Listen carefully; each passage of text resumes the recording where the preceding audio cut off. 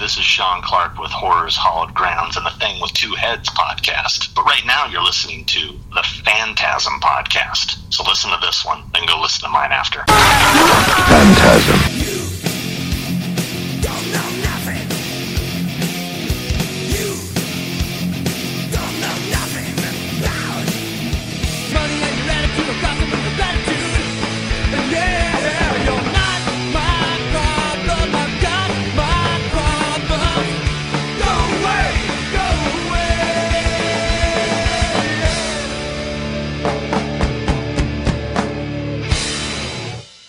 Hey, this is Dr. Vincent West, medical doctor from the Phantasm Podcast, and I have a very special guest today. It's our 5-year anniversary of Phantasm, and with me today is Sean Clark, a Horror's Hallowed Grounds. This guy is a plethora of knowledge of horror movies, and Sean, it is so exciting to have you back on the podcast. It's been a few years, but I'm so excited to have you back on. How are you doing?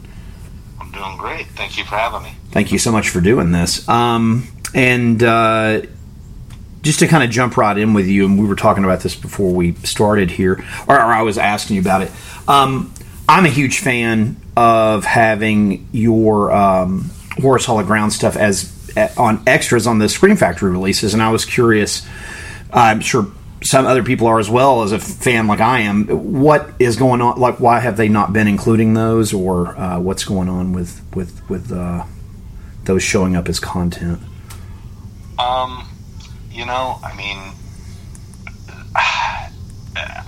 I mean, that's really more a question for Cliff McMillan and Jeff Nelson. I'm definitely willing to still do stuff, right?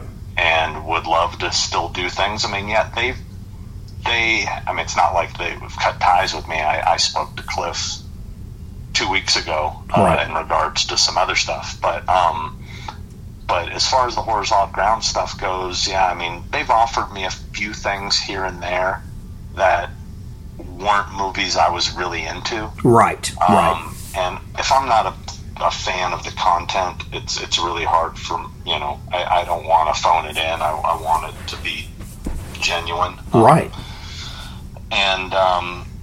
But they have put out some stuff that I would have loved to have done.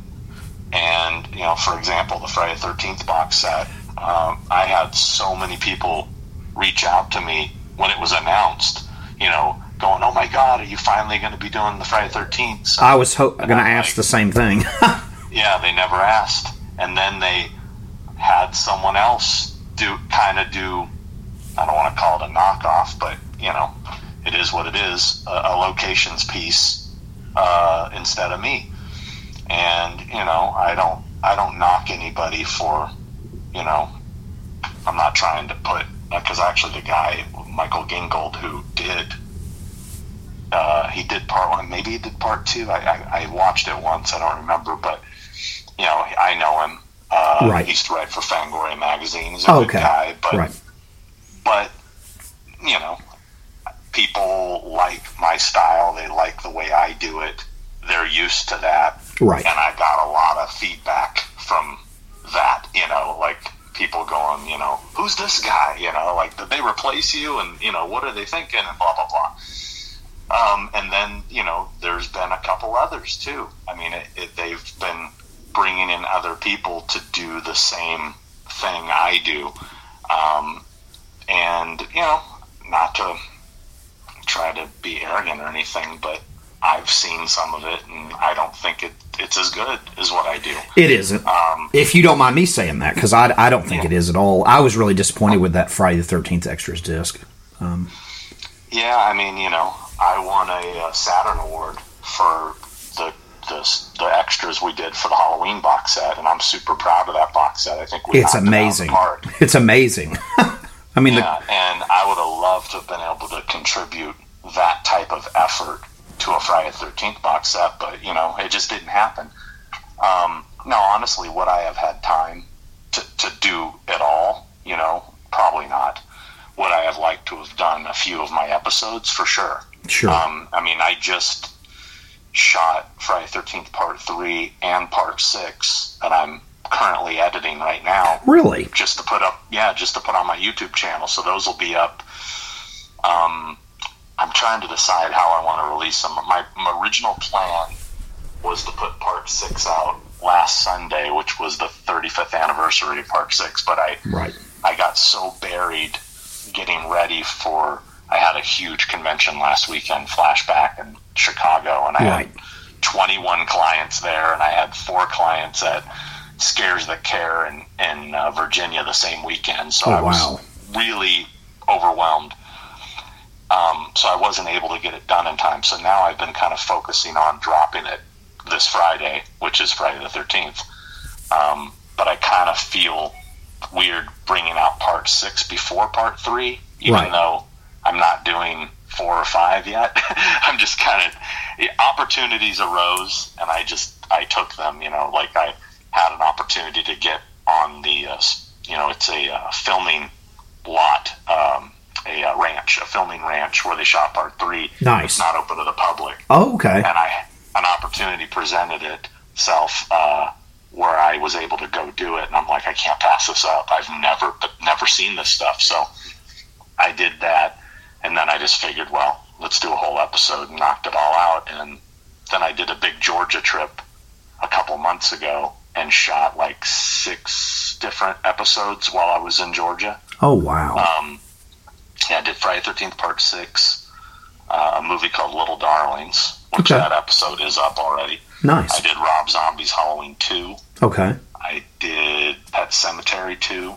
Oh, it's a good one. Willy's Wonderland, that episode's up. So Pet Sematary 2, Willy's Wonderland, and Little Darlings, which is not a horror film. It's a 80s teen comedy, dramedy, which I'm doing some non-horror things under the banner Hollywood's Hallowed Grounds. Oh!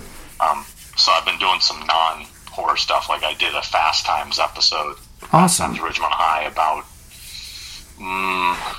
just 2-3 months ago. And I think it might be surprisingly my best as far as viewing numbers. I mean, it's killed for some reason.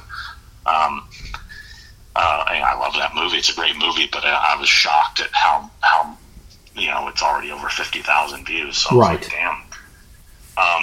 But so yeah, I've been doing a lot of stuff. So I'm trying to decide: do I put Part 3 out on Friday, or do I do Part 6? I kind of want to do Part 6 because there's some fans. There's a Part 6 event happening this Friday at the camp in Georgia. Oh, wow. And I've had several fans message me saying, I really want your episode out before this happens, so, can use it as a guide. And I know they're doing tours and stuff there, but I also know I found some locations nobody's ever found before. So awesome. It's one of those things, do I want to be a dick and kind of hold those back a little bit? Or do I want to share the love right out the gate so everybody, copies me? I don't know, But, I don't know. I'm trying to, I'll probably just drop Part 6 on Friday. I have a question for you about Part 3. Where was that shot? It's called Valazay Ranch in Santa Clarita, California. Really? Yeah, it's a movie ranch. They shoot tons of stuff there. They've shot like some Westworld there. They've shot most recently they shot 3 from Hell there. Oh wow! Yeah, they have a whole Mexican town set. I also did that while I was there as well. I shot at least all that stuff I needed from 3 from Hell, so I could put an episode together. Not high on my priority list, but I figured while I was there, I might as well grab that footage. Absolutely. But yeah, it was just my buddy Robert Patterson, who, oddly enough, is the guy who writes my Horror's Hallowed Grounds articles now in Horror Hound. Okay. He somehow got a hookup, and he called me up and said, dude, you want to go? I'm like, Pope religious? What do you think? Yeah. Let's go. Right. Yeah. That's fantastic. Malls, Right.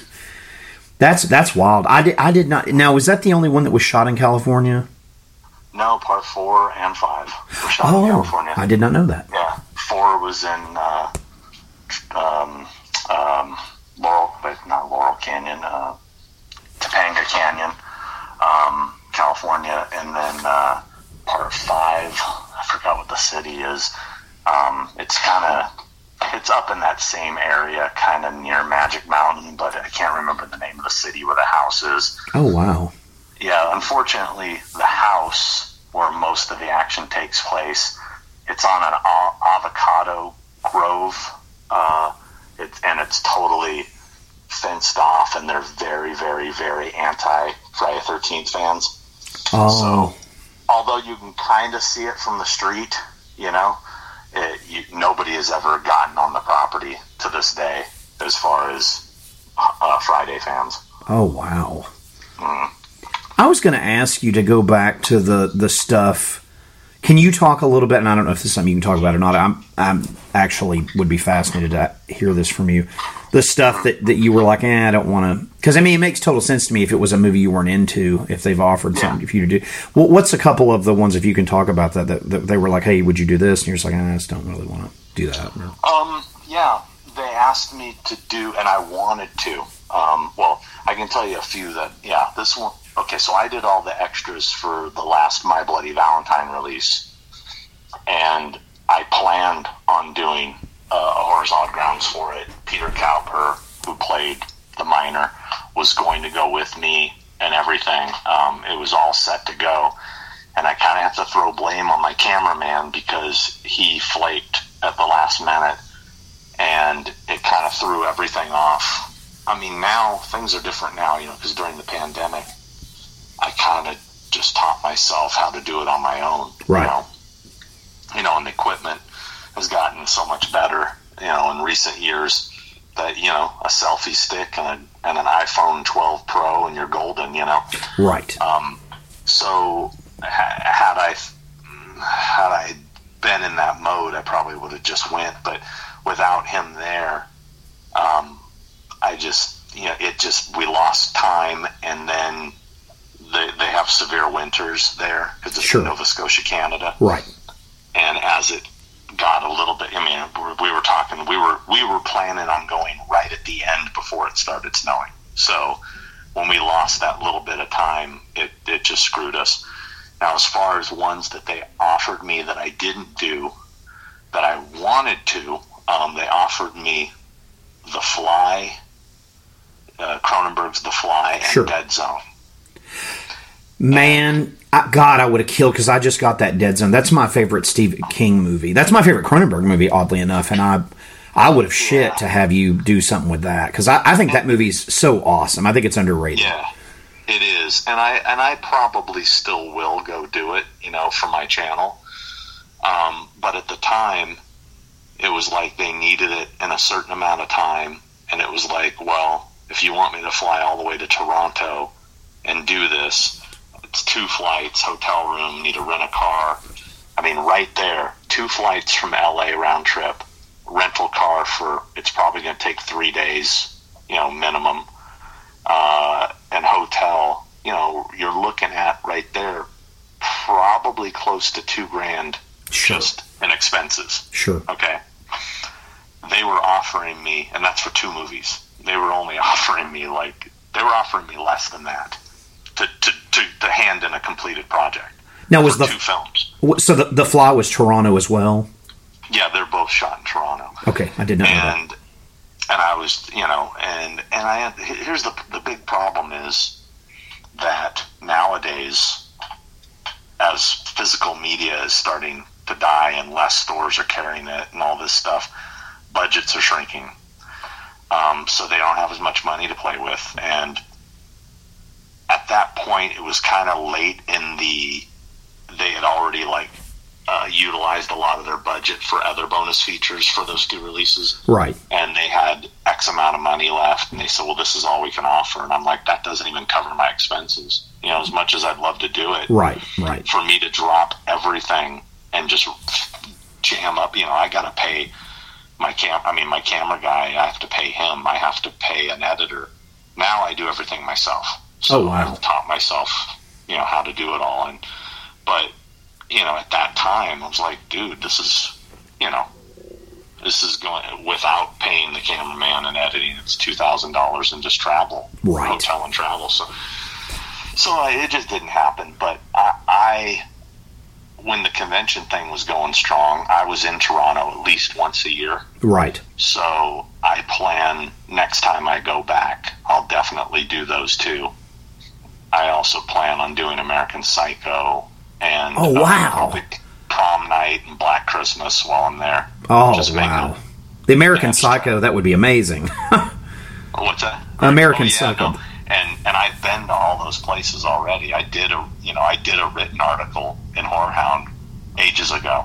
So it's kind of a bummer because I've been to all these places and I did written articles with photos. And now that I'm realizing I could have shot episodes, myself. The reality is I didn't have a phone good enough to do it then.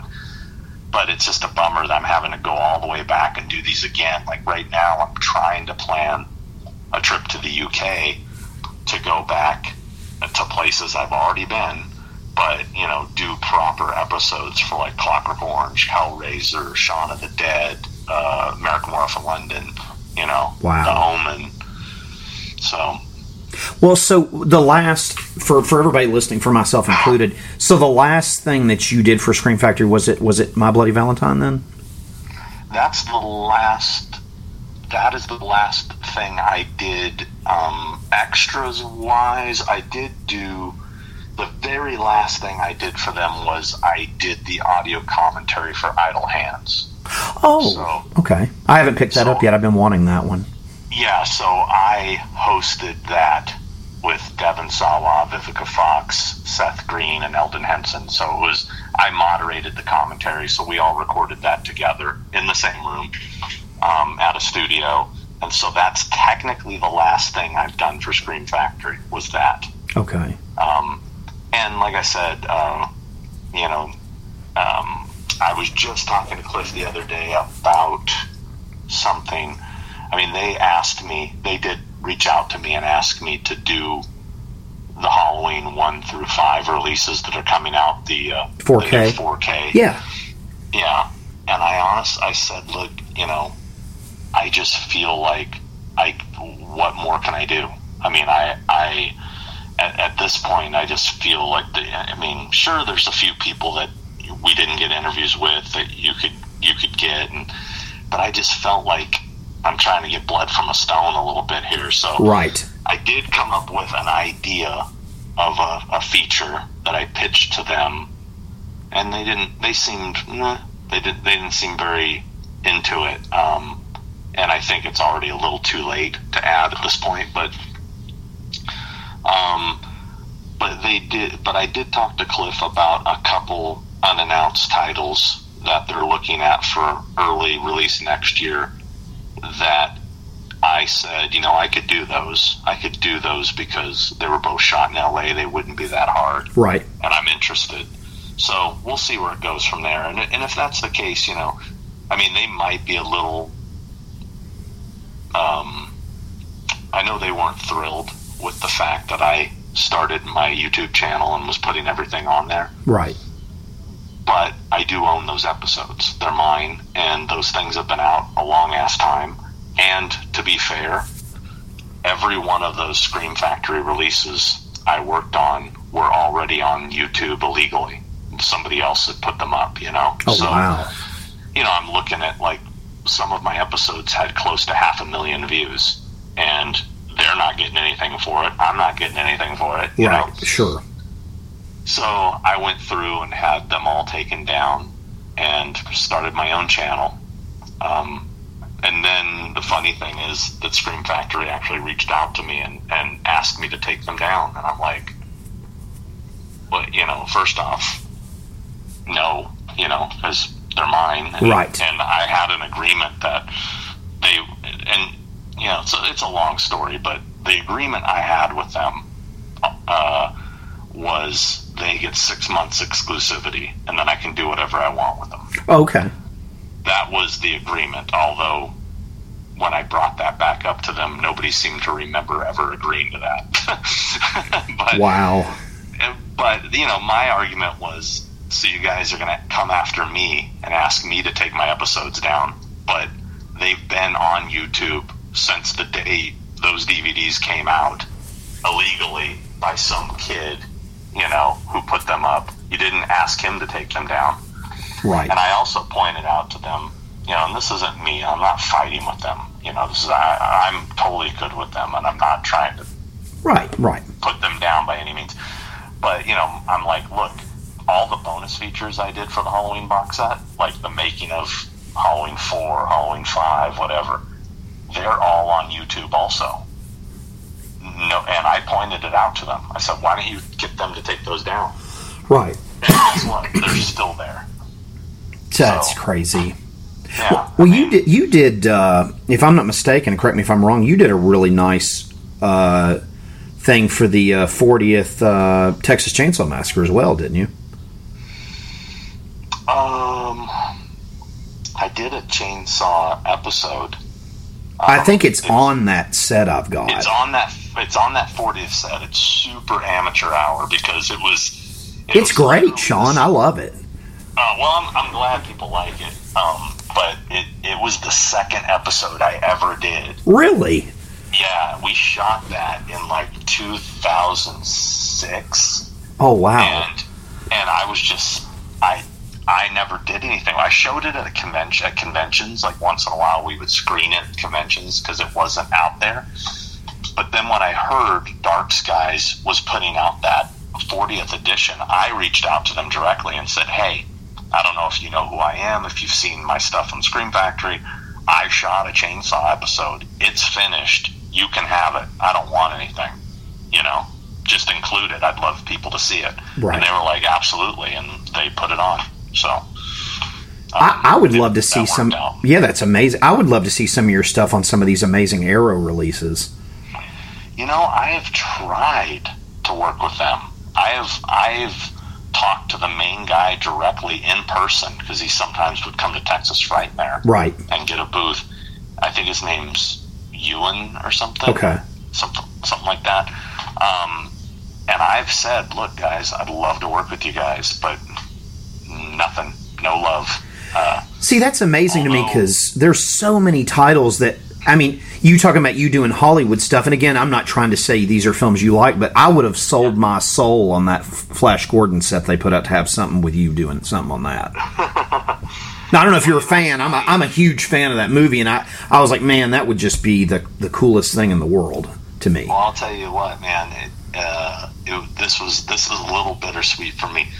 I had been working on this Fast Times episode I worked on it for close to a year because there are so many locations in that movie. I bet. And I'm a real completist. I kind of, there's all these other YouTubers that do filming location stuff, and if they don't do everything, to me it's like you're clickbait. You're up there trying here's my Halloween filming locations, and you do the Myers house and you do the Strode house. It's like, no, you need to do everything. You need to go to every spot. And so I'll sit on episodes for a couple of years until I get them finished. I started working on Rob Zombie's Halloween last October. Wow. And I've sat on it this long because there was one place I needed to get into that was closed because of the pandemic. I hadn't had a chance to get in there. And I'm like, nope, I'm not going to put this out unless it's finished, unless I found everything. So I'm still sitting on that. But what was I? I got a brain fart. I lost where I was at with this. What was I talking? Oh, Fast Times. Yeah, Fast Times. So I've been working on it, and it was close to being done. And then I heard that they were doing this Criterion Blu-ray. So I reached out to Criterion, and I said, look, this is what I do. I've done stuff for Scream Factory, Edgar Bay, Dark Skies. Here's what it is. I've already coincidentally started filming a Fast Times episode. If you guys want it, it would be an honor to be on a Criterion disc. Absolutely. And they were like, yeah, this is great. We watched some of your stuff. It's amazing. Problem is, we need it like ASAP. We need it like within a week. Oh, and there was just no way. There was no way I could get it done. And I wasn't going to turn it in unfinished, I wanted to have it complete. And, that could be my, maybe I'm my own worst enemy with that, because, like, for example, I've been working on Killer Clowns from Outer Space and Lost Boys for like 2 years. And Lost Boys? That's awesome. Yeah, and just like, well, Lost Boys is technically 11, what is that, 11 years in the making. I'll explain that in a minute. Okay. But I recently have been focusing on those two, and I needed to get them done. And I'd been waiting for the boardwalk in Santa Cruz to reopen and all the rides to be open and available so I could get in and get all the shots I needed. And there's another guy that does what I do that, I think about a month ago, he put up both of them. Like, he went to Santa Cruz and did them, and I was just like, fuck. Right. Although he missed a bunch of stuff.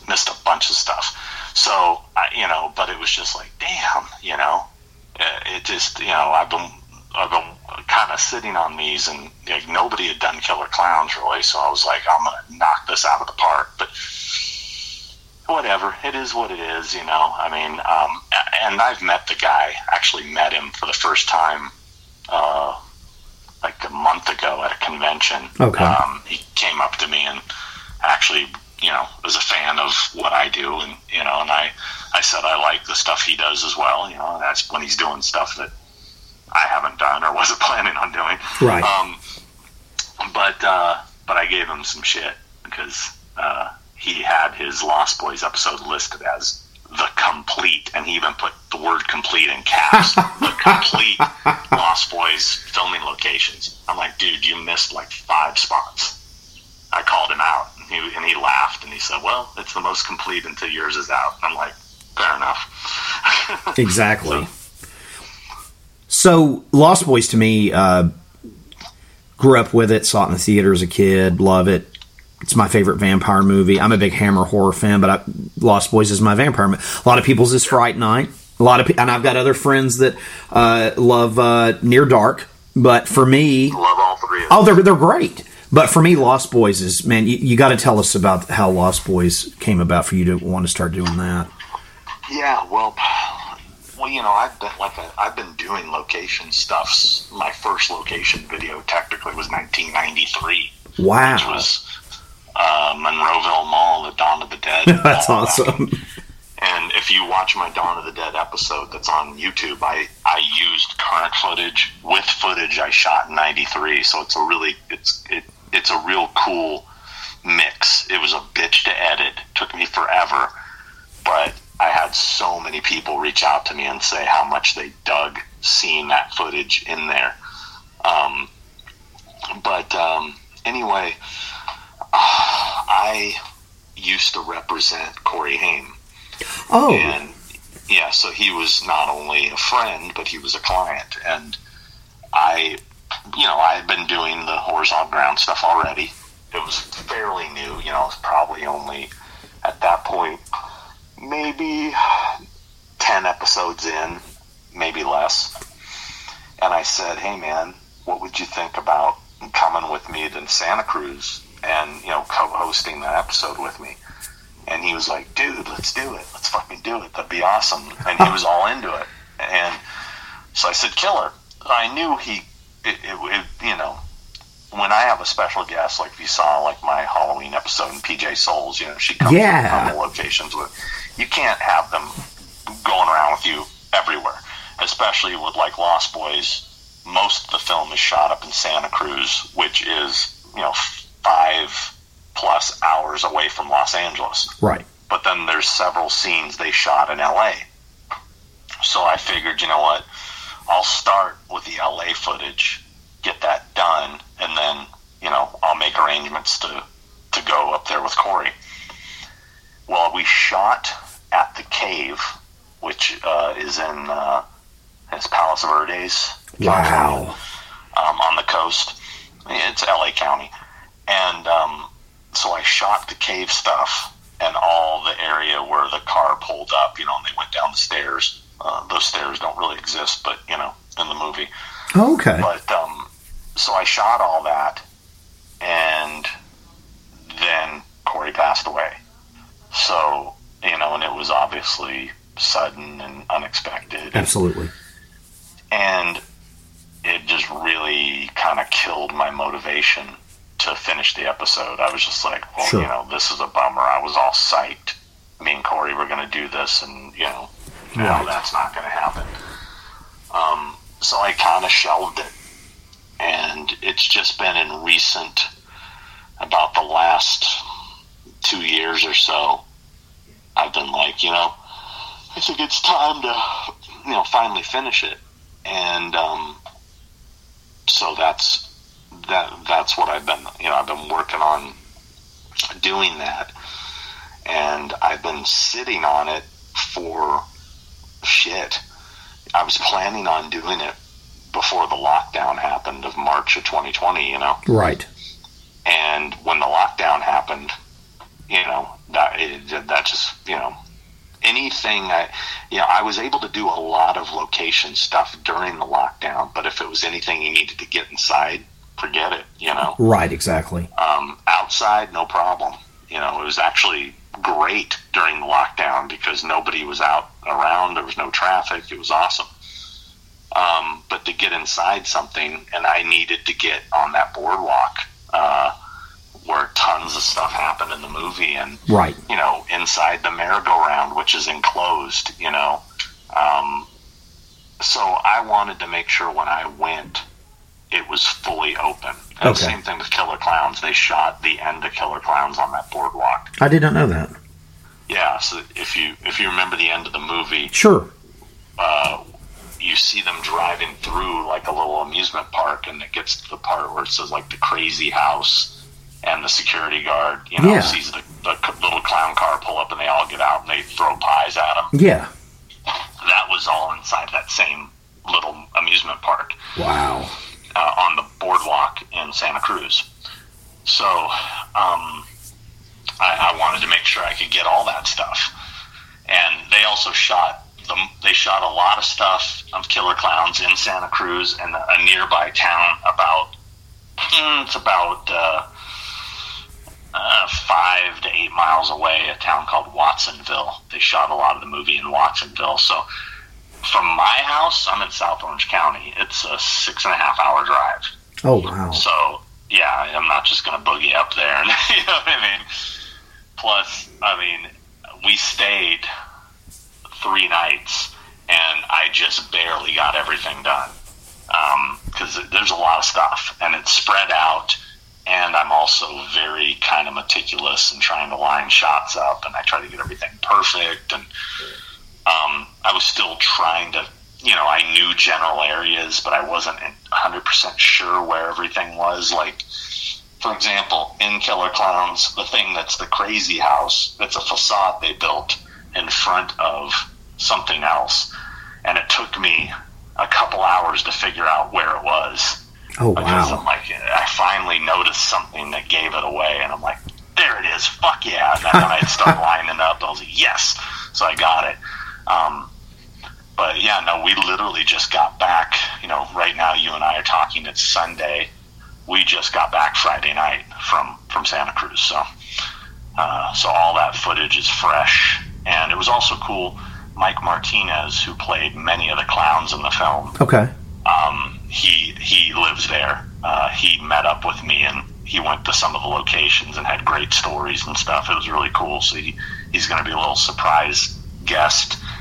And I actually just confirmed yesterday, I was talking to Grant Kramer, who plays Mike Tobacco, the lead in the film. Yes. And he's going to do one location with me. There's one LA location, and he's going to do that with me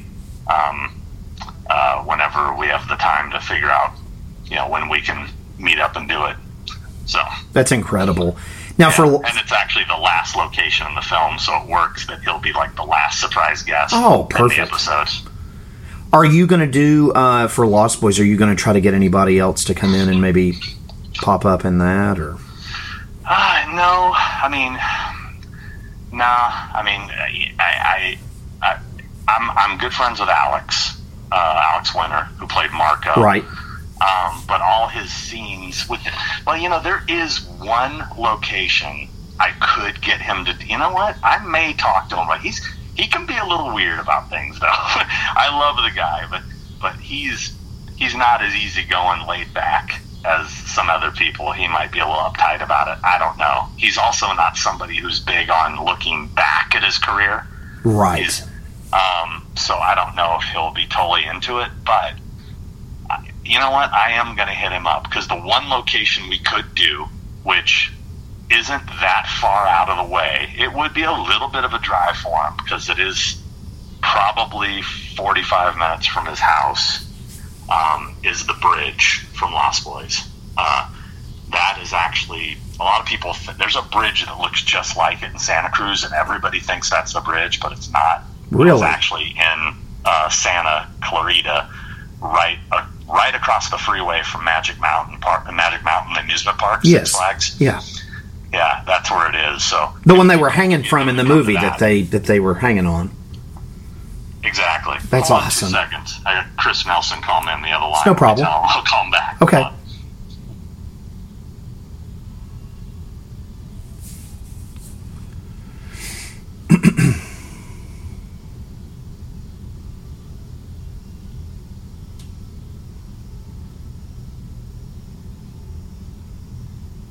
Okay.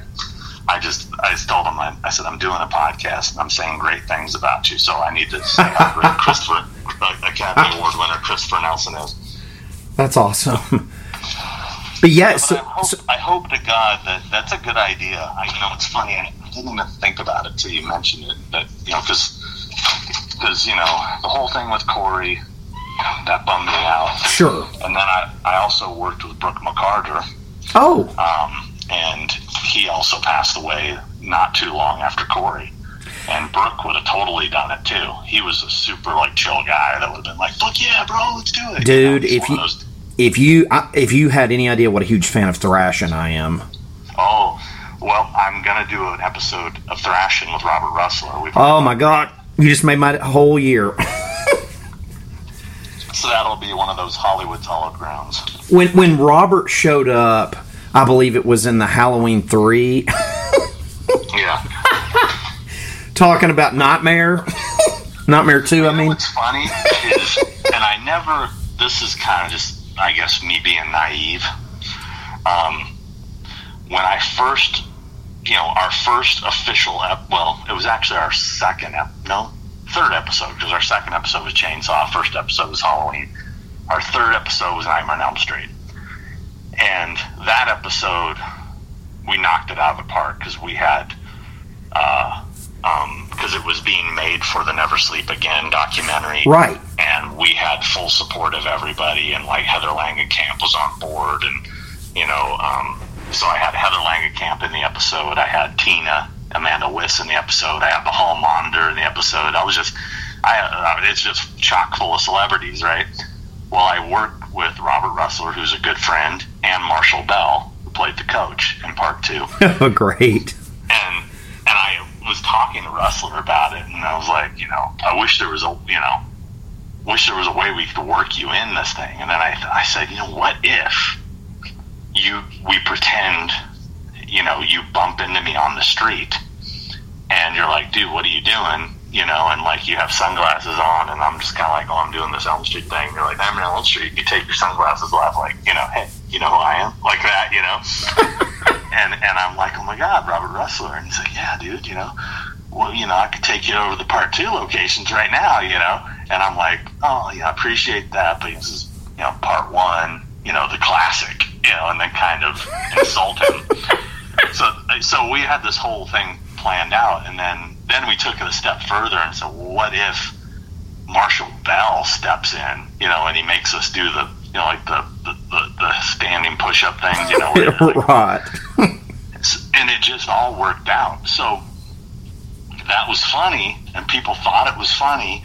And then the next episode we did was Halloween 2. We were doing Halloween 2 and 3 back to back. And I was like, what if this became a running gag where Russler just keeps popping up? And he's like, dude, Elm Street 2. So we did that. The funny part is, if you watch those episodes, you just think, he's popping up at 2 different locations. We literally shot the part 2 and part 3 pop-ups the same day on the same street, just across the street from each other. We just changed clothes, and so we made it like, oh, bumped into him again. But what I was naive about was thinking that people are watching these in order, Right. So if you watched part 3 first, you're like, what the hell is this dude popping up giving him shit about? Yeah, it doesn't make any sense. If you watched them in order, it makes sense. So I was like, well, I didn't think of that. So. Well, I've never got to meet him, but that movie is near and dear to my heart. That Olive Blu-ray is one of my most cherished possessions, and I've seen that movie so many times. I have all the bookmark because I never had the soundtrack as a kid, and I would always try to find. So when people were uploading like that White Tiger song from the pool scene, and just I can't tell you what a huge fan I am, and like if I ever got to meet him, he's probably going to be like security because I'm telling you, him and Josh Brolin, like I would lose it, and it's just one of those movies that I rented a lot on VHS as a kid, and I'm obsessed with it. So a lot of people are into Rad. I'm a Thrashing kid. So. Nah, Thrashing all day over Rad. Yep. And even though I own the screen-used skateboard, Christian Slater's screen-used skateboard from Gleam and the Cube, that is amazing, still sir. A far superior film. That's amazing, though. That's really Gleam and the Cube's another. That's a really good one. But yeah, Robert popping up and all that stuff was just really just a lot of fun. So I'd be dying to see what you do with Thrashing. That would be must see on your YouTube channel for that. That's amazing. Well, I had another idea. I ran it by. I don't know if have you heard of Adam the Woo? No. He's another YouTuber who he's probably, I would say, as far as popularity, as far as subscribers, I think he has like 600,000 subscribers. And, wow. He does what I do. Has a different style. We're good friends. I mean, I've been in some of his videos. He's been in some of mine. Anyway, I had an idea. I ran by him recently. He thought it was pretty funny. I was saying it would be funny if we did a video where he starts it off like it's him hosting it, and he's doing Elm Street 2, and he has Wrestler, and he's all special guest Robert Wrestler, and we're going to do Elm Street. He has this whole shtick. He has this, like, it's a thing he does every episode where he announces what the episode is, and then he says, "Join me, shall you?" Like that, and that's how he starts every episode. So I said, have you guys do that, and then when you get to the join me, and he goes, "Shall you?" and I step in and go, "Nope," and be like, "No, but this, what are you doing?" And then Russ would be like, "Well, bro, you're not returning my calls. This guy wants to do an Elm Street 2, and I'm like, no. Well, I'll tell you what, we'll do an episode, but we ain't doing Elm Street 2. We're doing Thrashing, and then we go into a Thrashing episode. So I'm telling you, it sounds silly to just keep talking, but when he added me on Facebook a few years ago, and he asked me why the hell are you trying to add me? And I was like, man, Thrashing is like, and ever since then, like every blue moon, I'm not every one, but every blue moon, I had a birthday a few years ago, and he was just like, "Happy birthday from Hook," and I was like, "You've got to be kidding me that he just put that, that he just sent me that," because not to just go super fanboy, I'm telling you, I love that movie. So I don't know what it is. I think people that grew up with that, I would have loved to have seen it theatrically. Unfortunately, where I lived in Florida, I never got to see it theatrically, but man, well, I do have something I've been sitting on. I've been trying to figure out how to make it work, but it wasn't anything we were doing professionally. We were just screwing around, but right. I edited it into the movie, and it worked so well, and I uploaded it to YouTube, but then it got immediately flagged for copyright content, right? Because I used clips and sound from the film Weird Science. But when Robert and I were doing a convention in Chicago, I think in 2015, maybe 2014, yeah, we had a day off, we flew in Thursday night, and the show didn't start till Friday at like 5 p.m., so we had all of Friday. And he just out of the blue says, "Hey man, you want you want to see the mall from Weird Science? It's actually pretty close to here. And I'm like, fuck yeah, I want to see the mall from Weird Science with Max. So we went over there, and one of the girls that works for me went with us, and we were just looking at, he's like, oh, this is where we did this scene and blah, blah, blah. And he's like, bro, you and I should reenact it. Like, have your girl film it. It'd be funny. And I'm like, yeah. So he and I reenacted a bunch of scenes in the mall, me playing Robert Downey Jr. and we reenacted the going up the escalator and, trying to turn around to chase after Kelly LeBrock. And we reenacted the dumping the Slurpee. We reenacted... It's incredible. The whole scene where they're trying to apologize to the girls going, we're sorry, and they start doing those funny motions. Yeah. So we did all of that, and I have it, and I edited it into the film, and it works so well, but it's like, well, I could put it up still, but I couldn't monetize it. I wouldn't make anything off of it. Sure. Maybe I will just put it up, but I was thinking, should I hold on to this and do a proper Weird Science episode? Or, really cool. That's like, man, that Vamp, those were things I remember seeing like a bunch. Nightmare 2, for some reason, Nightmare 2 is like my favorite Freddy film too. Like, I don't know why, I just love that movie. I don't love the movie, but it's my favorite Freddy. I think it's the meanest, best looking Freddy. Man, there's something. He has a more evil look in that film. Him popping up at that pool party, that scared the hell out of me as a kid. And that the whole, we're going to help you, and he's like, help yourself, fucker. Just all that. I love all that. But yeah, that's amazing, though, the Weird Science stuff. I bet that was cool to get to go to the mall with him, too. Yeah, it was. And we've talked about doing a Vamp episode. We've talked about doing a Sometimes They Come Back episode. That would be awesome, too. That shot in Kansas City. Really? Yeah, but there's a convention nearby there that I keep, we keep talking about it. If I get him booked into that show, we're going and we're going to shoot that episode while we're in town, because what other opportunity are we going to have, That would be incredible.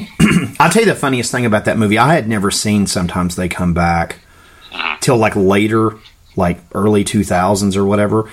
And I love, this is embarrassing, but I love the movie Meatballs 4. And that one guy that's in that movie with Robert, that's part of the guys in the car, I swear that's that same cat that's like the evil counselor that Corey Feldman's like up against in that movie. I'll have to look that up. I don't know Meatballs 4 that well. I'll tell you a real just crazy story, because on Phantasm I always try to get people to come on with us and watch like their stuff with us. Well, this guy that does like a lot of like AOR like hairband stuff throughout the 80s, his name's Paul Sabu. He did one of his bands, one of the incarnations of his bands, this band Only Child, did like the whole soundtrack for Meatballs 4. And like I messaged him on Facebook like, hey, would you come on and like talk Only Child in this soundtrack for this movie? Because it's weird, because that album's like 1990 and it was like really hard to get. And like this company, Rock Candy, reissued it, and I got my hands on it. So finally, I've got the Meatballs 4 soundtrack. I've wanted it since '92, and that movie, I saw it on HBO like 4 a.m. And I was like, hey, can you watch? And he didn't believe me. He thought I was like fucking with him. And he got like really mad at me. And I was like, no, dude, seriously, like you should come on and we'll watch Meatballs 4 and like we can talk about Meatballs 4. But it'd be awesome because your soundtrack's awesome. And it's like this AOR hairband stuff, kind of like that Alien band that did the stuff for like The Blob, the Blob remake with Kevin Dillon. It's just this good AOR, like underground AOR stuff, like hairband stuff. He was like, no, fuck, like really offended, like thought I was making fun of him. And I was like, no, I'm being serious. Like I think this would be really cool. And so I think sometimes people just don't understand like what some people just really like certain movies. Like I was being dead serious. Maybe he's embarrassed by it, or so I'm not really sure, but it was really funny to approach someone about. You never know, man. You never know why, because sometimes people do, goof on that type of music and that era and this and that. I mean, I'm a big fan of that stuff, but same here. When you mentioned White Tiger, and I was thinking, Mark St. John, Well, man, I mean, seriously, like and I think a lot of it too, because we have a lot of like death metal and black metal stuff on our podcast. I think they thought I was like wanting to get him on to make fun. I really wasn't. I was being dead serious. I was like, because I started doing a separate podcast for stuff that doesn't really fit into that vein called Godless Heathens, and I've been getting people like I had the drummer for Blue Oyster Cult on, and I've had some just oddball stuff that didn't really fit in our wheelhouse. And I was going to do that with this Paul Sabu cat, because he was in that Only Child band that did the soundtrack for Meatballs 4, and he literally thought I was making fun of him, and I was like, I'm dead serious. Like, I'm so serious. Like, and then Corey Feldman, I wouldn't even know how to approach someone like that about doing it. He'd probably think I was insane too, but it's... Yeah, I wouldn't bother. Right. Yeah, it's wasting my breath, but yeah, it's so. Tell us about, and I'm sorry, got on a rant about that, but for the Hollywood's ground stuff, like, talk about that, like some of the stuff you've done or you're wanting to do, or well, while I was stuck at home bored and I was learning how to edit. I mean, I know how to edit. I've edited most of the Horrors Hallowed Grounds episodes, but I edited them with an editor sitting next to me and me telling him what to do. Right. I didn't know the software. Sure. So kind of as a test, just to learn the software, I put together this sort of make-piece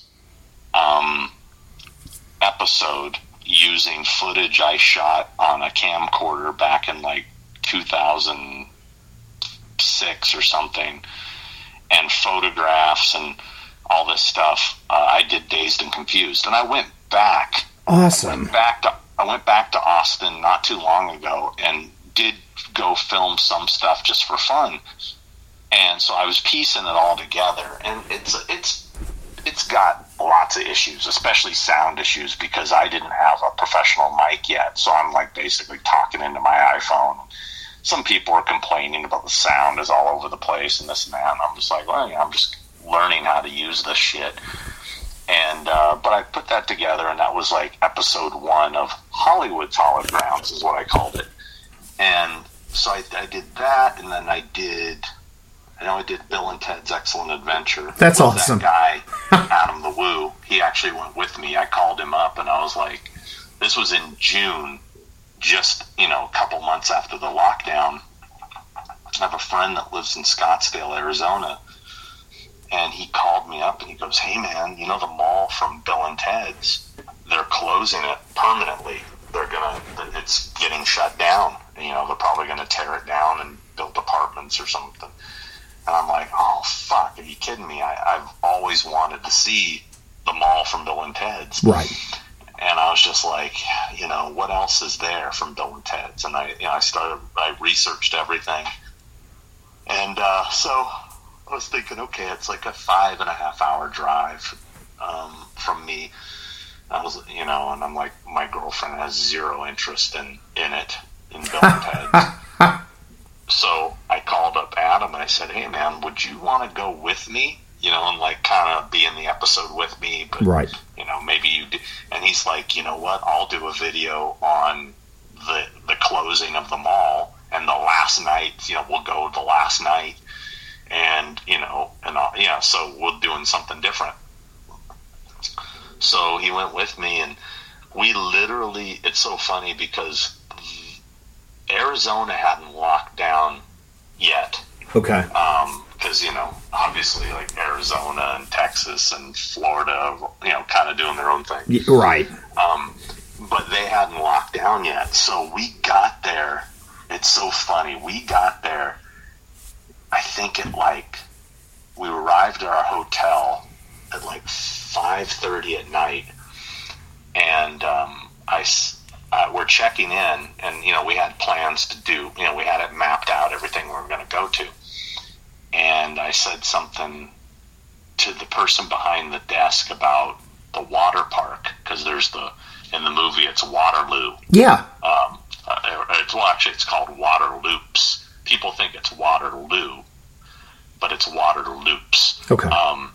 And I was telling, about that water park, and they said, oh, well, it's, as of tomorrow, it's closed. And I'm like, well, what do you mean? They said, oh, they just announced this new ordinance, and, all water parks are going to, tonight's it, today was the last day. And I'm like, holy shit. And I'm like, what time do they close? I'm looking, they close at 7 o'clock, and it's 5:30. We jammed over there, because it was the last night it was going to be open. And we got in, and, I originally wanted to actually go to the water park and go down the slides and everything. Sure.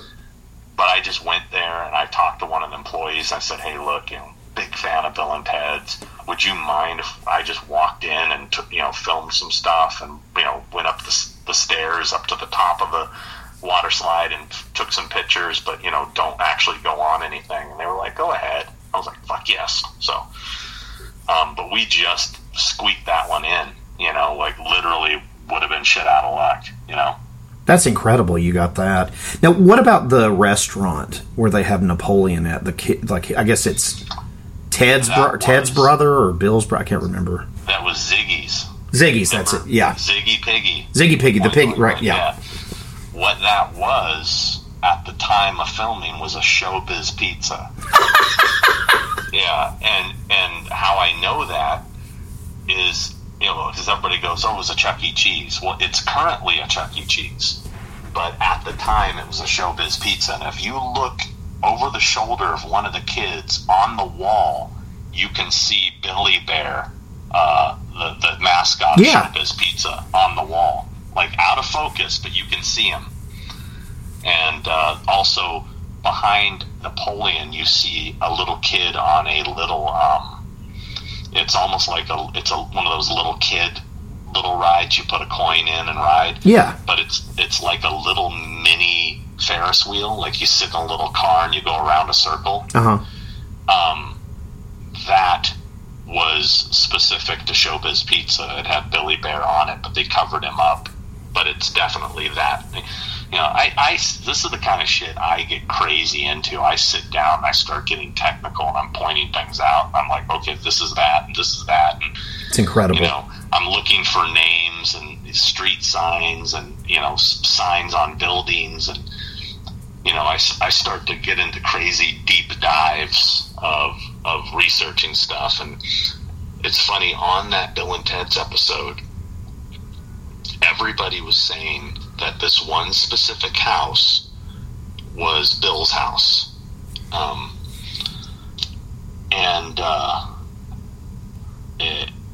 I always mix them up.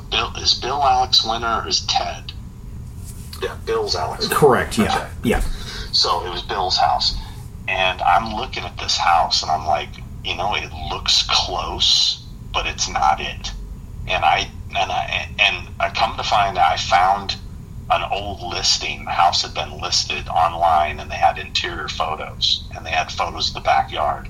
The inside of the house, the backyard, was identical to the movie. I mean, identical. It was definitely at 1,000%. But the outside, the front exterior, it was not it. I'm like, there's no way this could be the same house unless they remodeled it.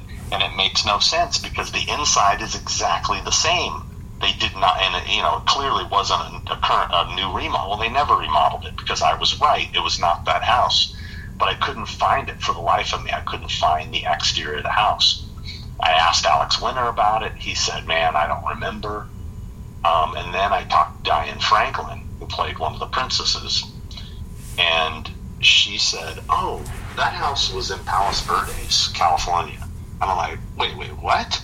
And she goes, yeah, I remember that being Palos Verdes.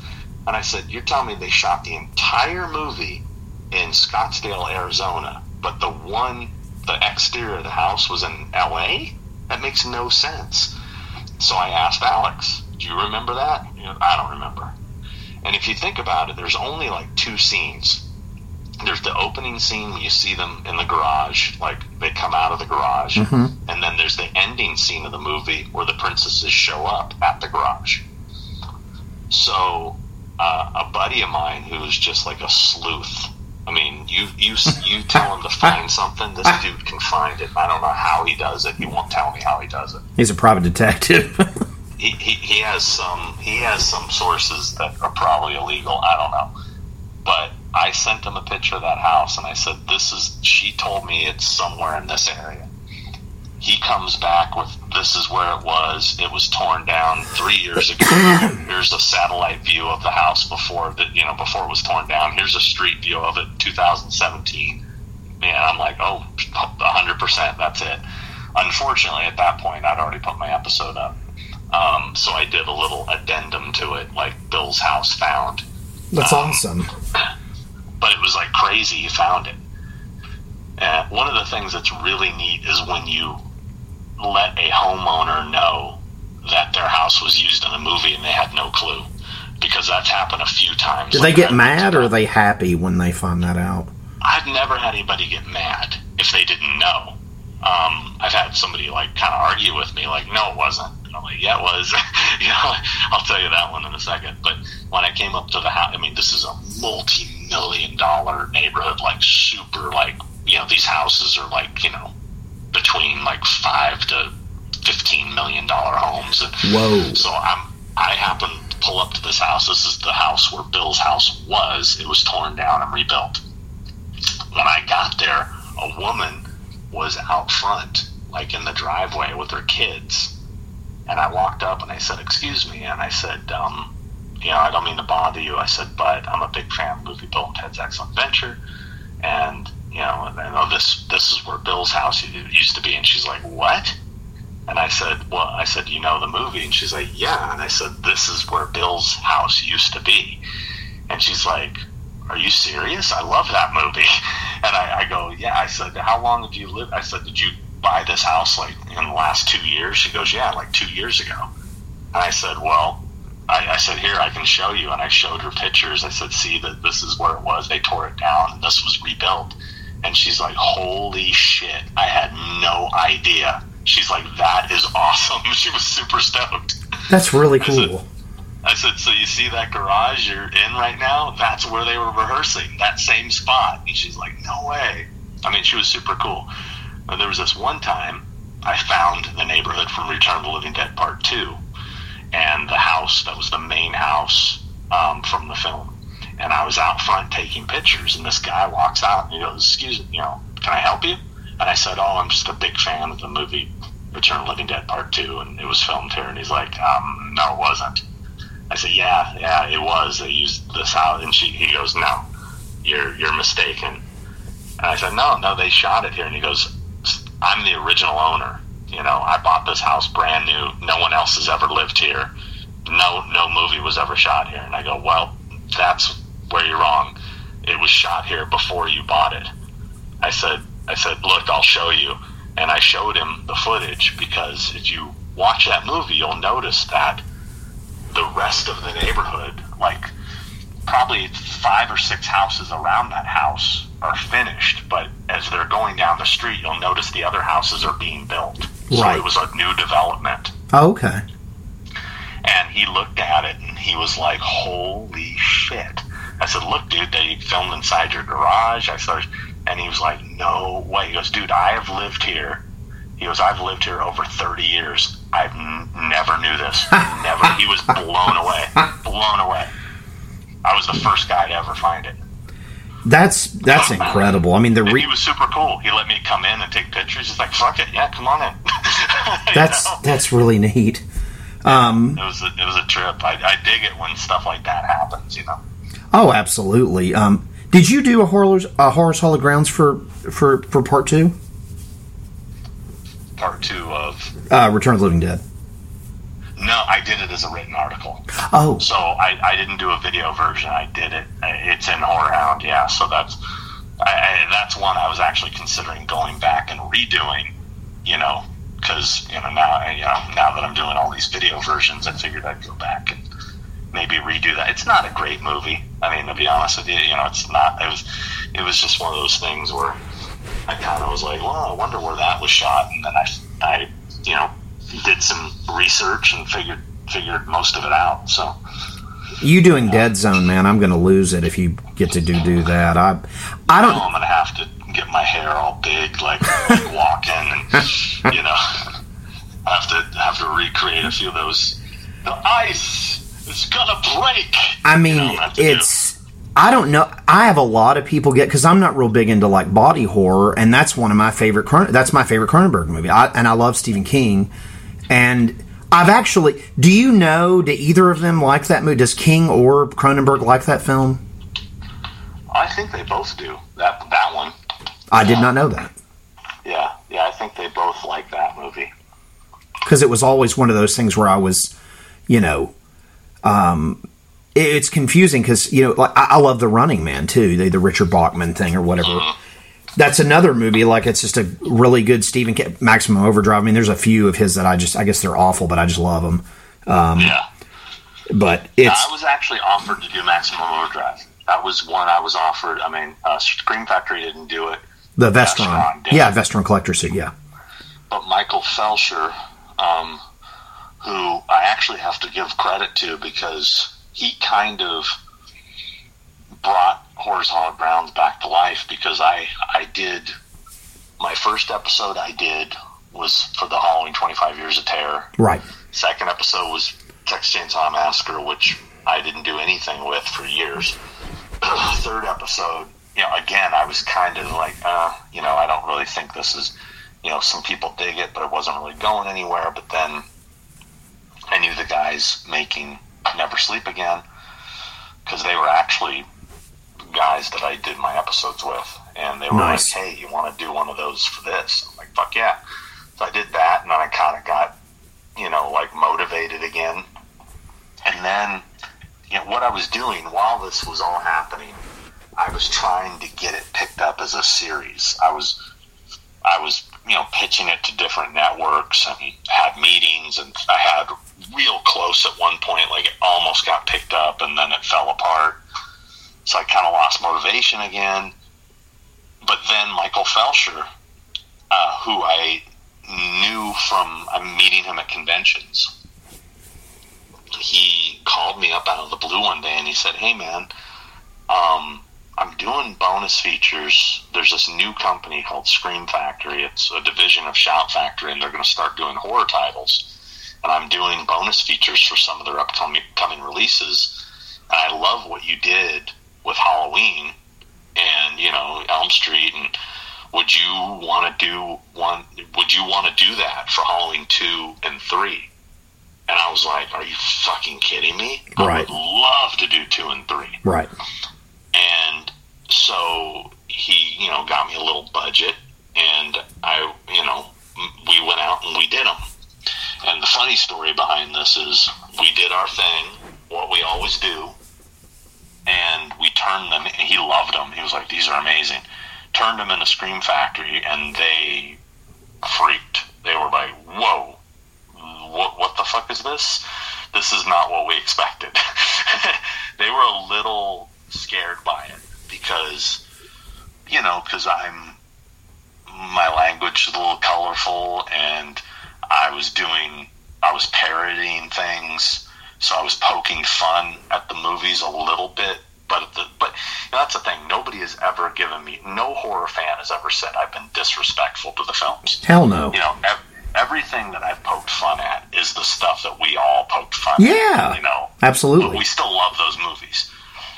But they got really freaked out by certain things. Like there was a whole, I don't know if you've ever watched, if you go to YouTube and you watch my Halloween 2 uncut episode, there's a whole different ending. And they made me cut it. I fought with them on it, but there's this whole different ending that they weren't comfortable with. And they also, they were saying it had stuff to do with, well, you're putting yourself in the movie, so you're technically creating new media, which SAG could come after us for, because those actors that are appearing in those scenes with you, they could come after us for residuals because you're creating new media. It was like, that's not going to happen. Everybody who's in those scenes with me are my clients and my friends. They're not going to come at you. We were having fun. Yeah, but they made me cut. They made me cut a few things. There was that, and there was a blooper. They made me cut a blooper out of, I want to say it was the same episode. They made me cut a few things from that. There was the different ending, which actually version that's on the Blu-ray, or excuse me, on the Blu-ray, ended with me at the Halloween 2 hospital, and I say something like, I need to get out of here, and then you hear sirens or whatever, and it ends. But the version, the uncut version, has me waking up in the hospital bed and Jimmy rubbing my hand. You know how he kind of caresses Lori's hand, and she wakes up and he's all, hi. And he's all, want a Coke? Yeah, you want a Coke?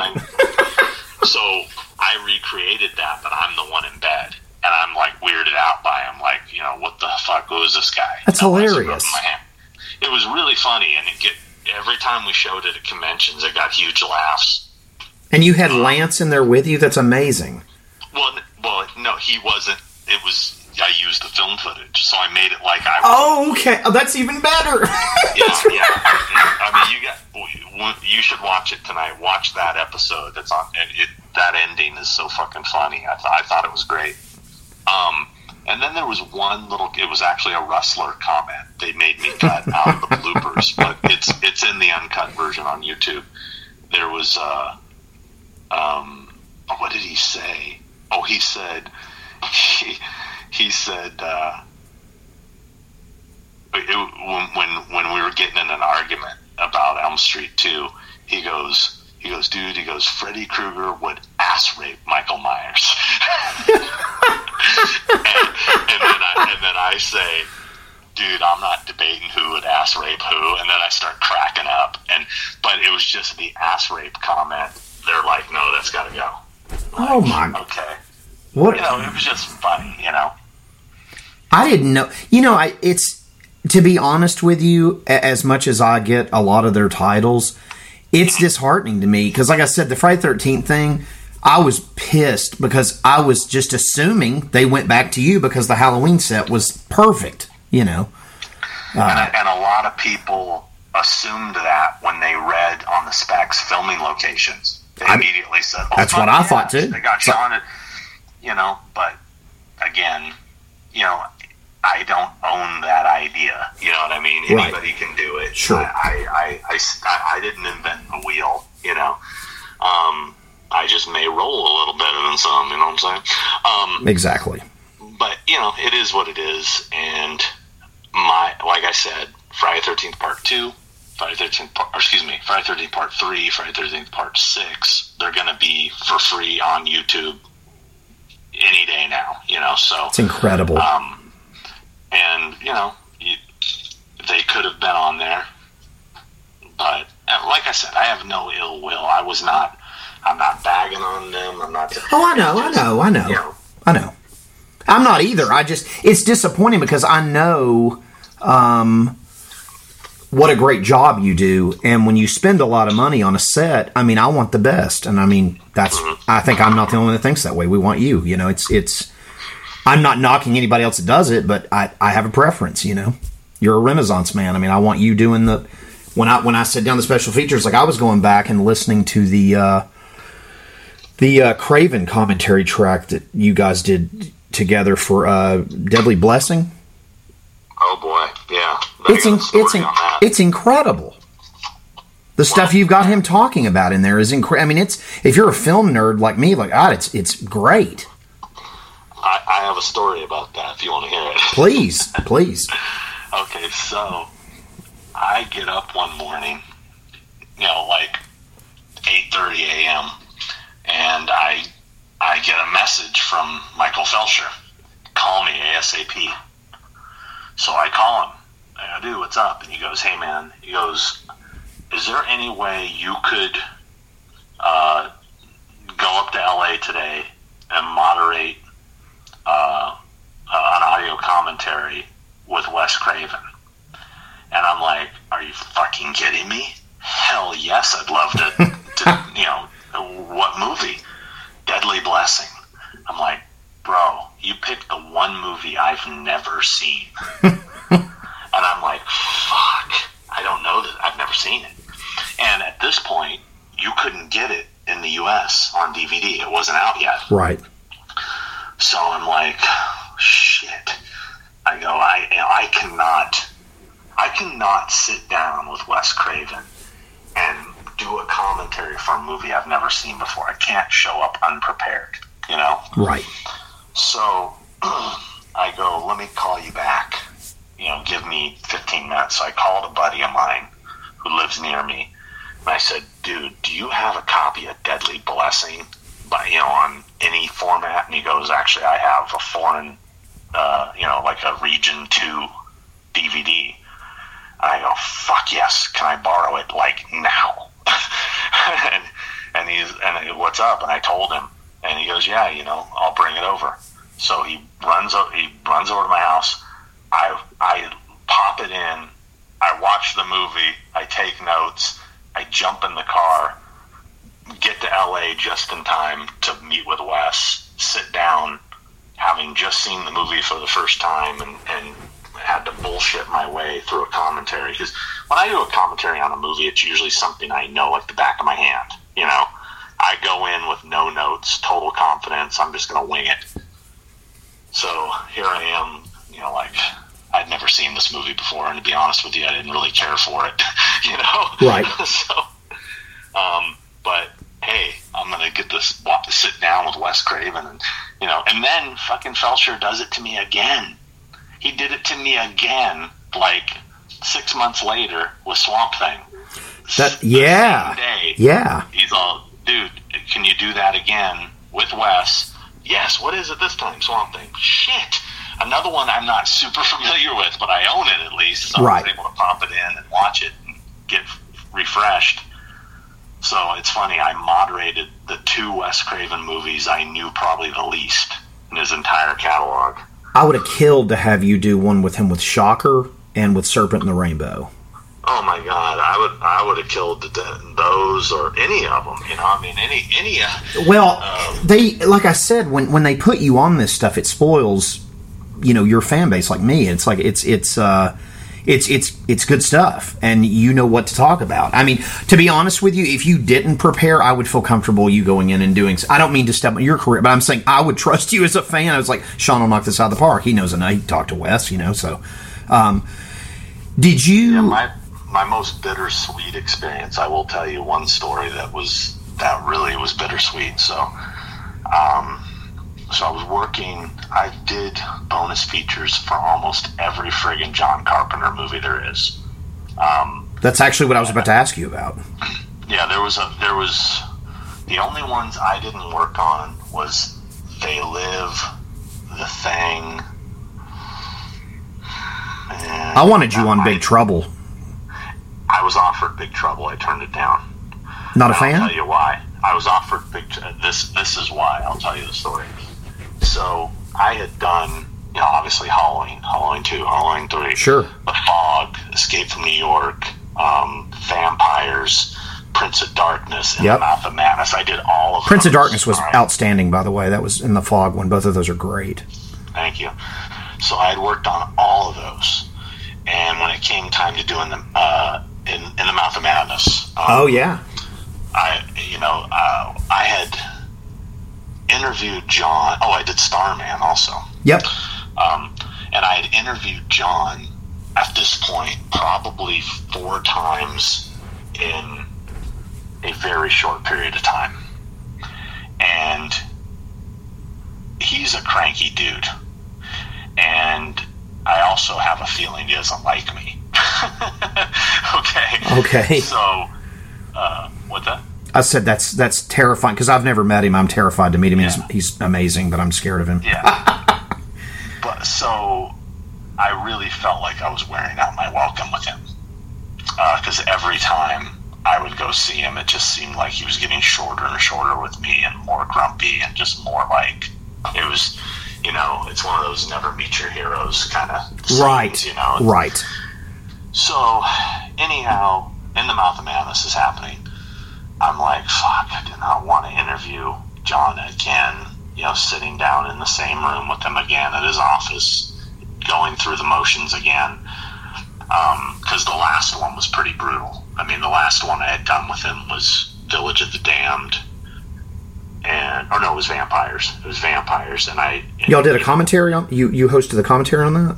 No, I've never hosted a commentary with him. Okay. This was a special feature. Okay. It was always just sit down. Sorry. I was just okay. And I think maybe we were doing 2 in one day. Maybe it was Village of the Damned and Vampires the same day. I don't remember, but I just remember it was Village of the Damned, I think. And I said to him, we just interviewed Sandy, his wife, who worked on the film, and he comes walking in the room. And he sits down and he goes, "Okay, just want you to know I don't remember anything about this movie. Go ahead." And I'm like, oh, shit. Yeah. And of course, then he went on to answer the questions and talk about it. He's just grumpy. So when it came to In the Mouth of Madness, I do not want to interview this dude again. And I contacted Sandy, and she's like, I said, how about this? Instead of a sit-down interview, how about an audio commentary? You and him together. And she's like, let me talk to him. She's like, okay, he'll do it. I go, okay. So I knew the movie pretty well, but I wanted to be on my fucking A game. This John Carpenter's the first time I'm going to do an audio commentary with him. Right. I watched that movie 3 times and I took serious notes. I'm like, I'm going to go in so over-prepared, right? Right. So I go to the studio, I pull up, I have pictures of this, like parking spots that says Sean Clark. Another parking spot next to it says John Carpenter. Fuck yeah, this is That's awesome. Amazing. Yeah, I go in there, I'm like, sign in, I'm in the studio, I'm waiting for him to show up, and him and Sandy to show up, and they come walking in. John looks at me and goes, "What are you doing here?" And I said, I'm moderating the audio commentary. And he goes, "Nah, that's not how this is going down." I go, "What?" And he goes, "Nah, we're good. We don't need you." And Sandy's like, "John, and he goes, no, we can do this." And she goes, "John, he came here to do it. Let him do it." And he goes, no, we got this. We don't need you." And I was just like, oh my God. Crushed. Yeah, that was so. I mean, not only was I crushed, but I busted my ass preparing for this. So you were supposed to do a commentary with him then? I was supposed to, yeah. I was there to do it. And then I had to sit there and watch them do it because I had to wait for them to complete it, to have them sign the paperwork, the release forms and stuff. Right. So, I drove all the way up to LA to, wasted my whole entire day to not get to do what I came up there to do. So when Big Trouble in Little China rolled around, the next project, I said, no, thank you. I've worn out my welcome with that guy. I'm done. It's understandable. I would have killed to have a Horse All the Grounds on Big Trouble, though. Would have loved to have done one. But I was just like, yeah, I'm tapping out on this one. I'm going to share one with you that happened recently that mortified me. And it's in the same vein. Totally different, but in that family, we'll say. We had Adrienne Barbeau on a couple years ago, and she was so sweet and so nice and told us these funny stories about John, and it was just a great commentary. And from that, she was like, you should reach out to my son, our son, Cody. And I did, and he's just just someone that I would occasionally talk to on Facebook. We weren't even friends on there, blah, blah. And for our 5-year anniversary, I reached out to you. I asked him, hey, I would love to have you just come on. We don't have to talk about anything about your dad. We can just talk about your music, whatever else. He literally basically told me to go fuck myself. Like, how dare you ask me to come on? And I was like, and I'm not bad-mouthing. I'm just telling you the truth. And it mortified me. And I don't know that I would even ever have the balls to even try to talk to John, even at somewhere where he was meeting people, just because it's like, I got that upset about his son. I couldn't imagine what it would do to me to have John do that to me as a fanboy, I was like, because I love John. Kubrick and John are my two, and Hitchcock are my 3 favorite filmmakers, of all time. And it's, I could not imagine. For you to go through, just hearing that is just, oh. Yeah, and it sucks because I'm such a fan. And, sure. And it really, it was just such a bummer. And, every time he puts out a new release from Sacred Bones, I'm pre-ordering it. I get the special edition. Sure. So I brought with me, the last time I went to his office, I had like the 2 latest releases he had, the special numbered editions with the wax seals, like, they're super limited, And I was thinking to myself, when I whip these out, ask him to sign them, he's going to be like, oh, sweet, you took these, they're awesome, I pull them out and go, do you mind signing these for me? He goes, ah. And he just like a, ah. And then just gave me like really like just crappy signatures, just like, and I was like, wow, I was so bummed. I was like, this is just getting worse and worse, This was at the In the Mouth of Madness thing. That was that then? No, I don't think I brought anything to have him sign it. That was at his office when we interviewed him for Vampires. Oh, okay, gotcha. But yeah, it was just such a bummer, And the thing about Cody is, I don't know him, but I met him. Adrian introduced me to him at one of their concerts, right? And he just seemed really standoffish, and I asked someone who has known him as a kid, since he was a kid. I don't want to say who it was, but a mutual friend of the family. Sure. And I said, he seemed, I said, pretty standoffish, and he looks at me and goes, the apple didn't fall too far from the tree.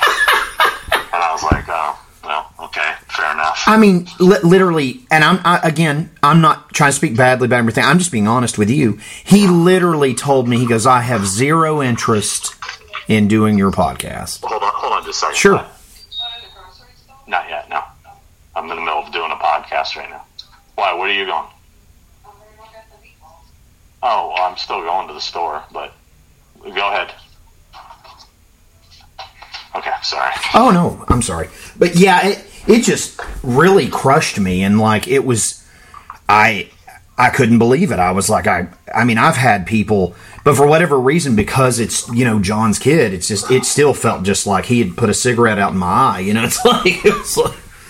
Yeah, I mean, I've never understood it. I've never understood the, he's, and the thing is, my experiences with him have been exactly like that, going back to the first time I met him in 1994. Really?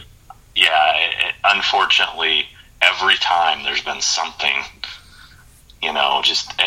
he's got this weird standoffish thing about, if you want to talk to him about his work, I mean, he suddenly he gets cold, man. I mean, I remember when I was a journalist, I think I was writing for Dread Central at the time, and I did a set visit. It was a double set visit. It was Final Destination 3 and the Fog remake. Oh, okay. They were filming on the same lot next door to each other. 2 different big, what are those hangars. And I was over on the Final Destination 3 set, and I walked outside. I forgot what for, but I walked outside, and I see John Carpenter standing outside smoking. And they only flew him in for the day to do press because they had his name on the movie as a producer. Right. But he had nothing to do with that piece of shit remake. But he was there to, go through the motions.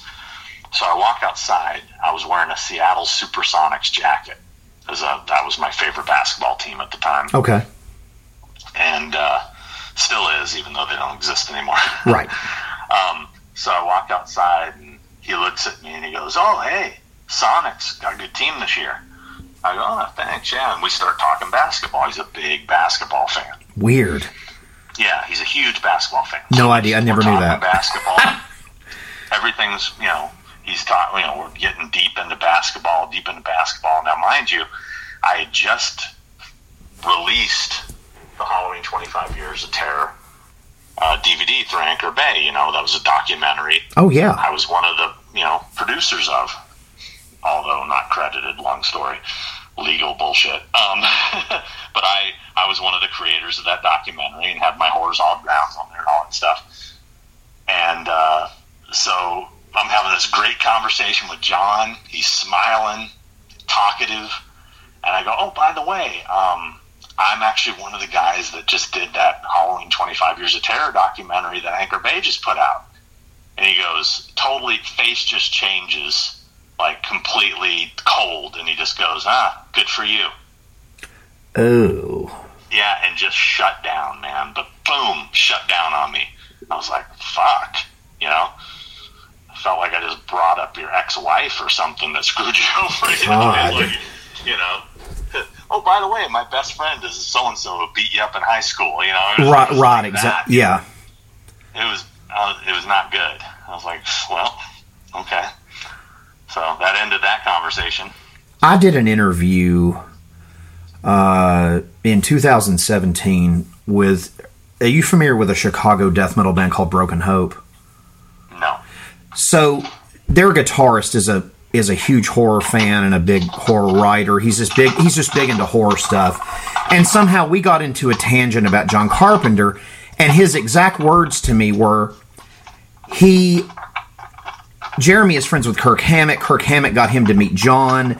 He brought a bunch of stuff to John, and I don't know what time frame this is, and John apparently was just, he signed it, crappily signed all of it, was not very nice to him, and then Jeremy basically told me to never meet him. Yeah.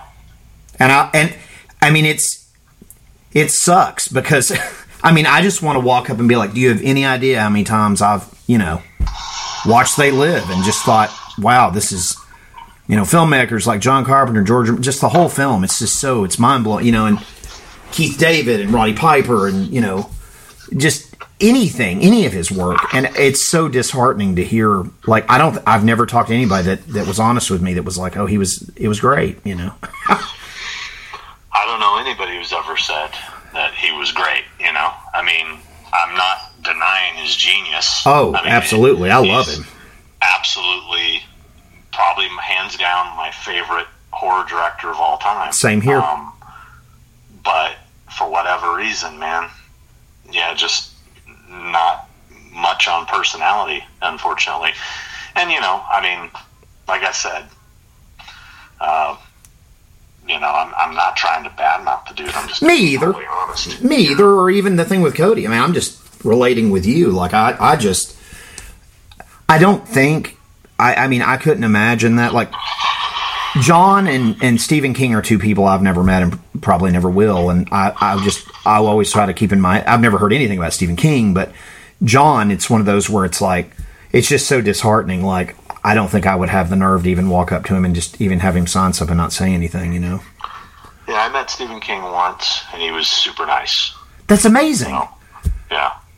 Stephen was cool. That's great to hear. With you had touched on earlier, and I'm not trying to keep you. I just wanted to ask you a couple more things. With Kubrick, like you were talking about Clockwork Orange, have you ever thought about doing any of his other work? Like, is there any of his other pictures you'd love to do, like a Horrors Hall of Grounds for, or even a Hollywood's Hall of Grounds for? Well, I did a Horrors Hall of Grounds for Clockwork Orange. But I didn't do it as a video episode. I did it as a written article in the magazine. Okay. I also believe I did Shining. I think I did The Shining. Yeah, I did. I did do The Shining as a written article. That's incredible. What I'd like to do as a video. And how I would do that is I would do the book, the movie, and the miniseries all in one article, because there's so much confusion amongst fans about what was done where, because you'll have people say, oh yeah, they shot The Shining at the, in Colorado at the Stanley Hotel, and it's like, no, that's not where they shot that's where he wrote the book. That's where they shot the miniseries, though. Right. And then some people say, well, no, they shot it at Timberline Lodge in Mount Hood. It's like, well, no, they didn't shoot it at Timberline. They had an aerial shot of the Timberline, and then they replicated the Timberline in England at Elstree Studios. so people get confused on that. And then there's the Anawani in Yosemite National Park, which is the hotel they modeled the interior of the overlook. So I would want to go to all those places and explain everything. You know, like, this is where it was actually shot. This is what it was modeled after. This is what was shot here. This is where he wrote the book. You know, I want to do a big, crazy episode tying everything together, because I did my best to do that in the article. It would be incredible. But let's face it, not too many people read the article. So, well, it would be incredible to see you do that. And there's at Elstree Studios, and I have a connection. I think I'm going to be able to get in. There's a section of Elstree Studios that still exists. That is it's kind of office space, warehouse. I mean, I don't know what they use it for now, but long story short, the kitchen from The Shining with the freezer that she locks him in and everything, that is a real existing part of a building there at Elstree that they just kind of converted for the film. And it still exists, and it's still the exact same layout. You can see the pillars. You can see where the freezer door was. So it's like, I really want to get in there and document that too before it gets torn down. Now, is this all in England? Mm-hmm. That is absolutely incredible. To do this episode, I would be all over the place. You know, Yosemite National Park, Mount Hood, Oregon, Denver, Colorado, and England, just to get all these shots. I had a question for you about The Shining. Is it true? I'd always heard that, and forgive me because I'm assuming, is it Ridley that borrowed for Blade Runner from The Shining from Stanley? Is that like that the car shot, the in the theatrical version of Blade Runner, the yeah. Well, I mean, Shining was shot first, so it'd have to be Ridley that borrowed Stanley. Right. I knew there was like something to do with the where Deckard and Sean Young are riding off, and there was like the pan out scene. There's something about at the end of the movie. Right. Yeah. Right.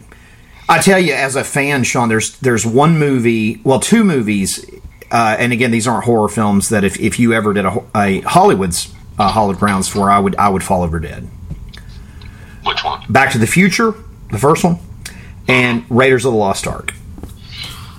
Well, Raiders would be tough. That's all over the place. Yep. Back to the Future's been done to death. I mean, like, you could probably go on YouTube right now and find 50 Back to the Future location videos. Right.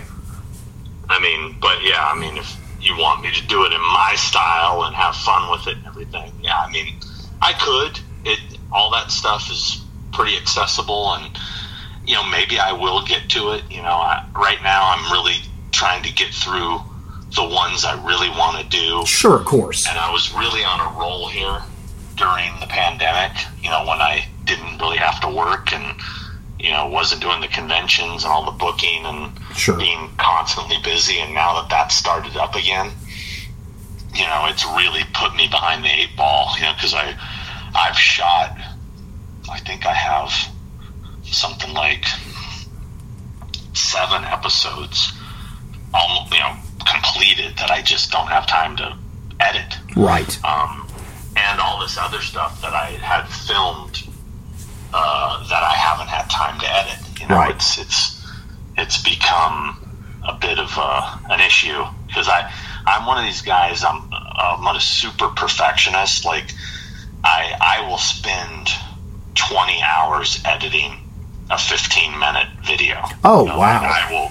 I will like get in there and, you know, I get real crazy with all of this, getting everything just right. So, it's I can't just wing it. You know, these, like my buddy Adam the Woo, he literally goes out, films something during the day, edits it at night, puts it up the next day. Good God! But he doesn't do the crazy shit I do with like putting in the movie clips and matching everything perfectly and this and that. He's a little more. It's a little more. You know, it's his style. He's got a different style. He's a little more renegade. run and gun kind of vibe. Right. And, so that's, I can't, it's funny because he contacted me and said, hey, I'm going to go this was back in October, I'm going to do Rob Zombie's Halloween. How would you like to come do it with me, like co-host it? And I go, fuck, dude, I've been planning on doing Rob Zombie's Halloween. I've been working on it. I've been getting everything dialed in. It's something I was going to do any day. So I was like, so I'm in an awkward position here because you want to do it, and I'm going to do it. I said, so how about this? How about I'll go with you. We both shoot it at the same time. We both appear in each other's videos, but obviously yours is going to come out first because yours will be up tomorrow. Right. And that's what we did. And I still haven't put mine out. And that was, we started shooting in October. I've gone out and shot other stuff since then because there were a couple minor locations he missed. And mind you, they're very minor. He's pretty thorough. He's pretty on the ball. And I did not know these, I wasn't holding back from him. I was not holding out on him. I found out a couple spots, like minor spots, after he and I did our episode. But then, for example, one of the locations we went to was the interior of the elementary school. Obviously, all the schools are shut down. It was, during the lockdown. So that was one of the things. I'm like, I'm going to get in this fucking school. I'm going to get in this school. And I'm going to get all those shots. I'm going to get the bathroom they bully him in. I'm going to get the library. I'm going to get the principal's office, the hallway, everything. And I went up there multiple times and finally one day saw a janitor walking outside. I came up to him, offered him $100, said, hey, and he was like, look, I have to run it by the principal. I can't just, bring you in and let you film something or whatever. I just said take pictures. I always say that. I go, just want to take a few pictures. I'm a big fan. And then I film. You know what I mean? Right. Well, this is pictures. They're just moving pictures. But he came back out and said, no, she said it was cool, and I gave him the hundy. I said, I'm a man of my word. Here you go. And, go buy yourself a nice lunch, Yeah. And he took me in every room, hooked me up. And it was great because school hadn't started back up yet. It was like right at the tail end of like when things were starting to reopen. Right. The school year was just ending, like for summer, and I got in and did it. And I haven't had a chance to finish it. It's real close. I get distracted with other things. I start like, I want to do, like right now, like I'm just dying to edit Killer Clowns and Lost Boys because it's all fresh in my head. I can't wait to see those. But I have all these other ones I've started. I really need to get done. You know what I mean? Right.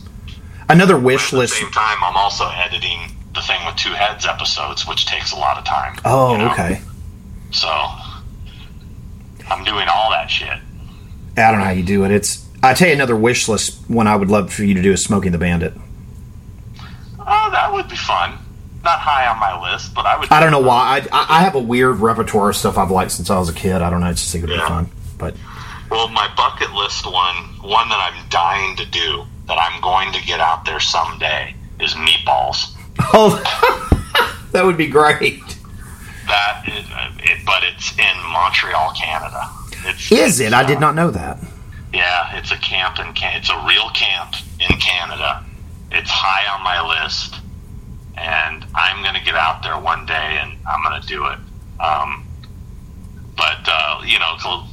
It's funny is the Little Darlings was. It's not a very well-known movie because it's never been released on DVD or Blu-ray. So it only came out on VHS, and not too many people know it. If you didn't see it when you were a kid and watched it on it sounds really familiar to me.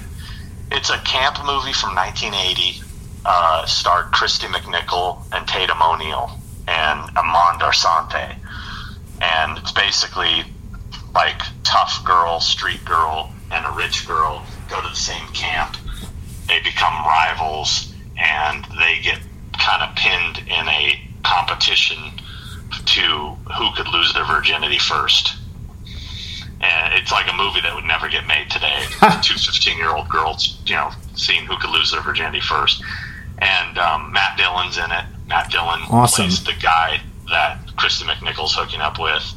And Armand Arsante is a camp counselor that Tatum O'Neal is trying to seduce. But anyway, I found out during the process of researching Friday the 13th Part 6 heavily that it was the same camp. No shit. In Georgia. And then I was like, holy shit, this is the camp from Little Darlings? And I started looking at it and realizing, holy shit, it is the same camp. In fact, they use the same cabins and stuff, and you can match everything up. And I was like, wow, I could do both. So I started heavily researching Little Darlings. I wanted to knock that one out too. And the funny thing is, I was more excited about Little Darlings than I was Friday the 13th Part 6. Well, I mean... but I did both. So... That's incredible.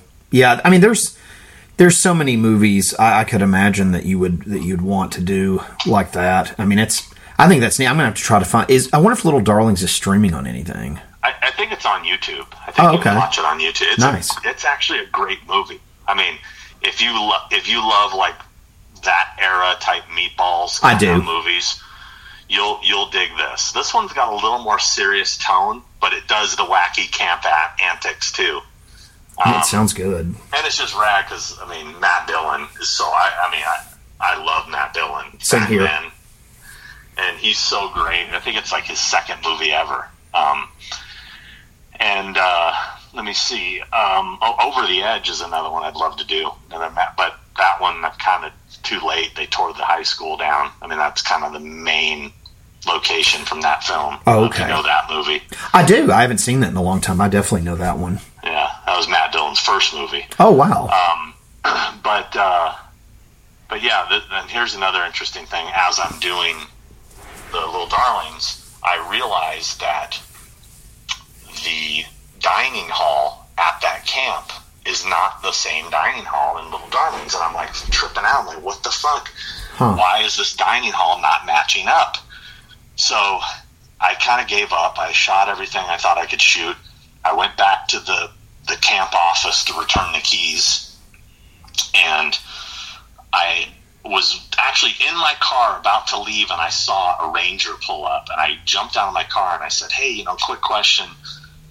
I said, sorry to bother you. I said, I'm a big fan of this movie, Little Darlings. I went to the camp out here, filmed everything. I said, but there's this dining hall. And I said, it does not match. It's not the same dining hall. And I know they didn't change it because you can see the dining hall in Friday the 13th Part 6. Right. It's what they used as the little girl's cabin. Right. And I said, is there another dining hall on this property somewhere that, looks like that one but's different? And he, thinks about it because he'd never seen the movie. And he goes, you know what? I bet you they used Camp Rutledge. I go, where's that? And he said, it's about 20 minutes from here. And I said, is it accessible to the public? And he goes, nah, it isn't. But you know what? I'll give you the gate code. You can go out and check it out. I was like, really?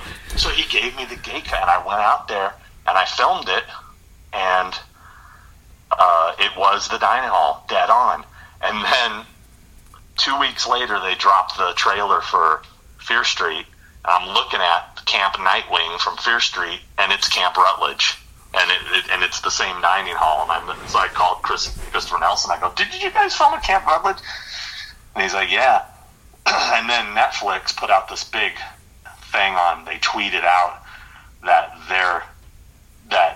Fear Street was shot at the same camp from Friday the 13th Part 6. And I went online and did a whole thing about, nope, you guys are wrong. It's a camp near it, but it's not the same one. And I basically called them out and I did a video on that. That's amazing.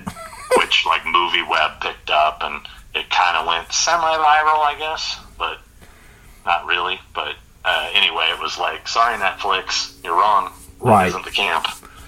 You'll need to do your research. Labor State Park camp is where Friday Part 6 was filmed, Camp Rutledge, is where Fear Street was shot. So, but they're technically in the same state park, but it's two different camps. Gotcha.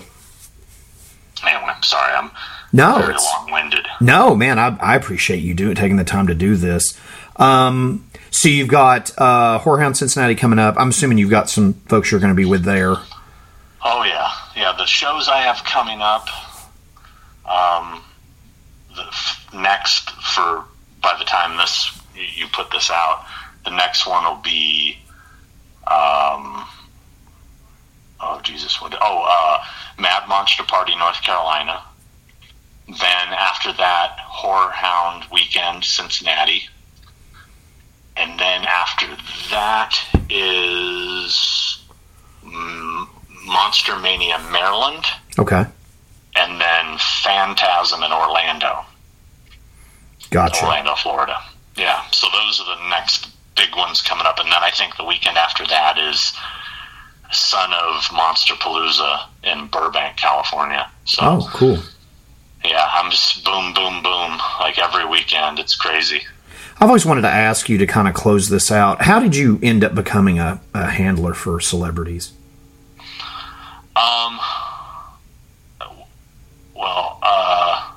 It's a long story. It was totally by accident. It was literally somebody asked me if I could. I knew a promoter and I helped a guy get booked into a show. Okay. That had never done one before, and then he had a great time, and then he asked me if I could do it again, and I was like, yeah, and then I started, he kept asking me, and it was like, wow, this is like, getting to be like a job, and then I was like, well, I know this guy. There was a guy I knew that was a, agent for celebrities for conventions, and I had met him a few times at shows.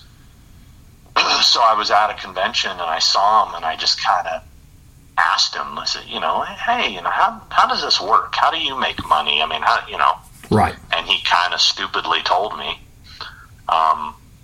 because I ended up being, I guess, his biggest competitor and kind of surpassing him. But, I asked him, I said, because I didn't know how it worked. I didn't know how he made money. Right. Clearly he did it for a living. And I never wanted to do it for a living. I just wanted to know how it worked because I wanted to, be able to do it right.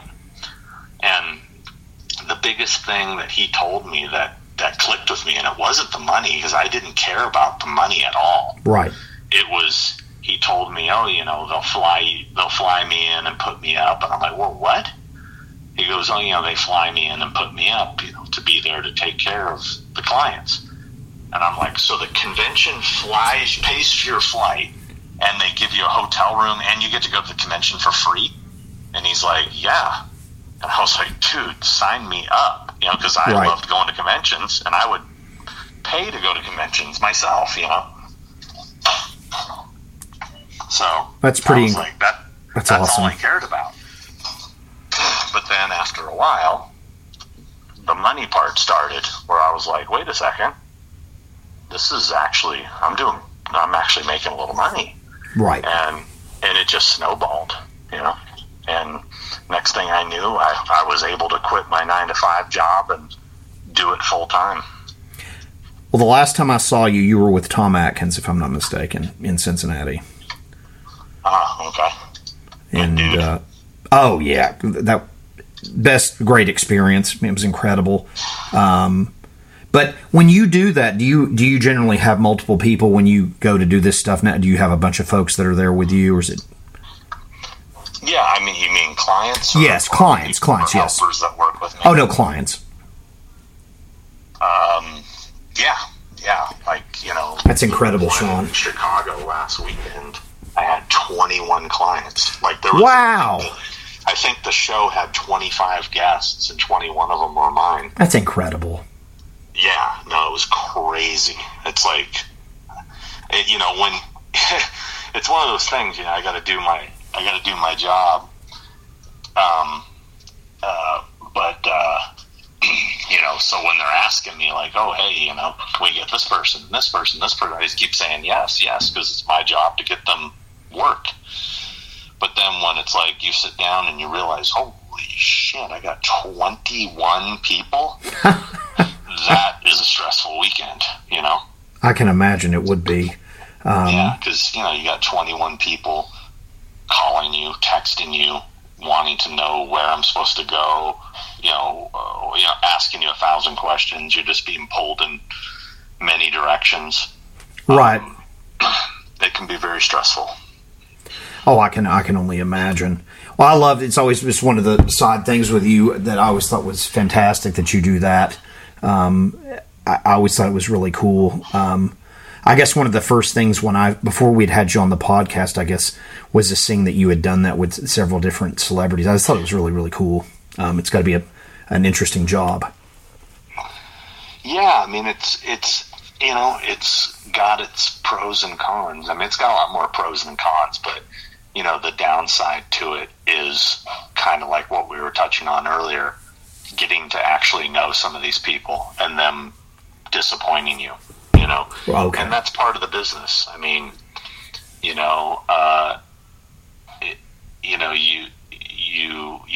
find out some people aren't good people, and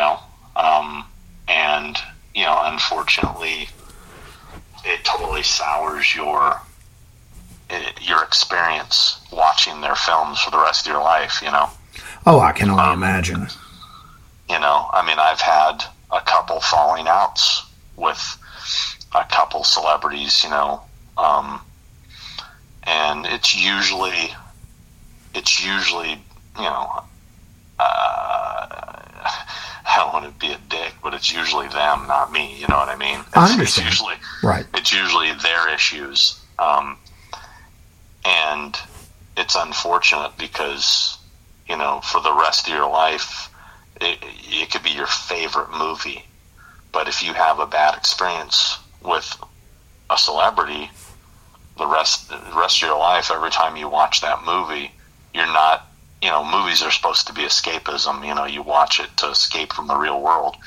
Unfortunately, this kind of stuff pulls you back into real life, and you can't enjoy that movie anymore because now you're thinking about what a dick that person is or something. You know what I mean? Right. I've experienced that a lot with musicians. Yeah. No, I know that too. Yeah. It's a bummer. It is.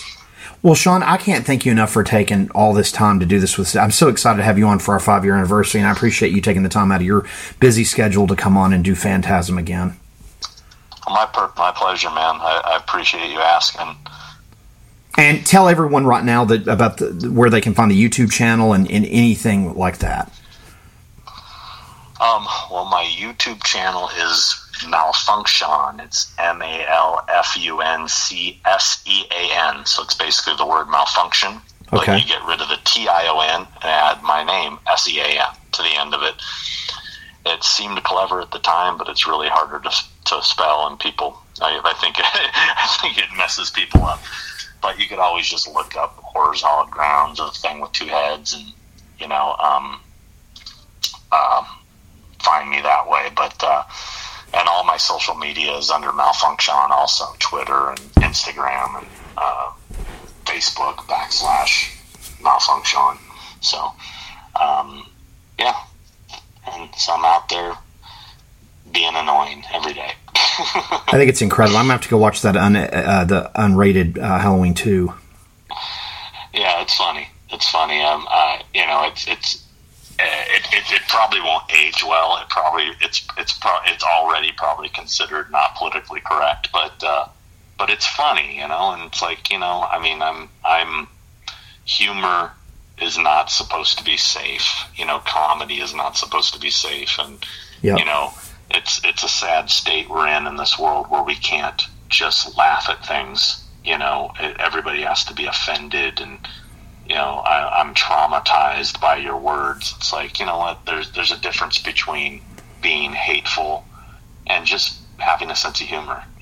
I agree. And it's I'm even though like the context of that joke at the end of that episode, some people could say it's homophobic. It's not. It's just being funny. It's taking a scene and making it funny. And, I have many, many close friends that are gay, and, they think it's funny and they have senses of humor, but unfortunately the millennials and the new generation all want to be upset about something. So they got to erase us, I guess, because we have a sense of humor. Yeah, it's like, you know what, I hate to break it to you, but, trying to erase history isn't going to change the fact that history happened. You know what I mean? Exactly.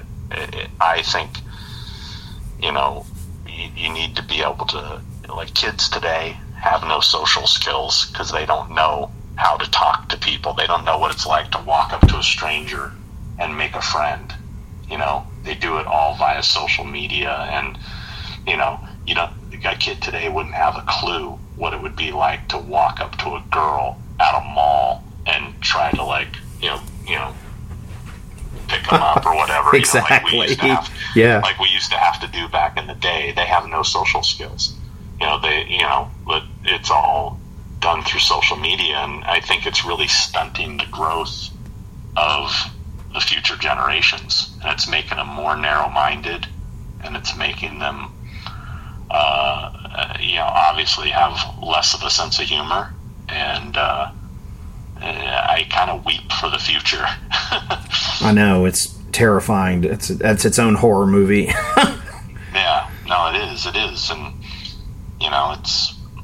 but I'm so grateful I grew up in the era I did. Me too. Absolutely. Well, anyway, on that really delightful note, on that uplifting speech.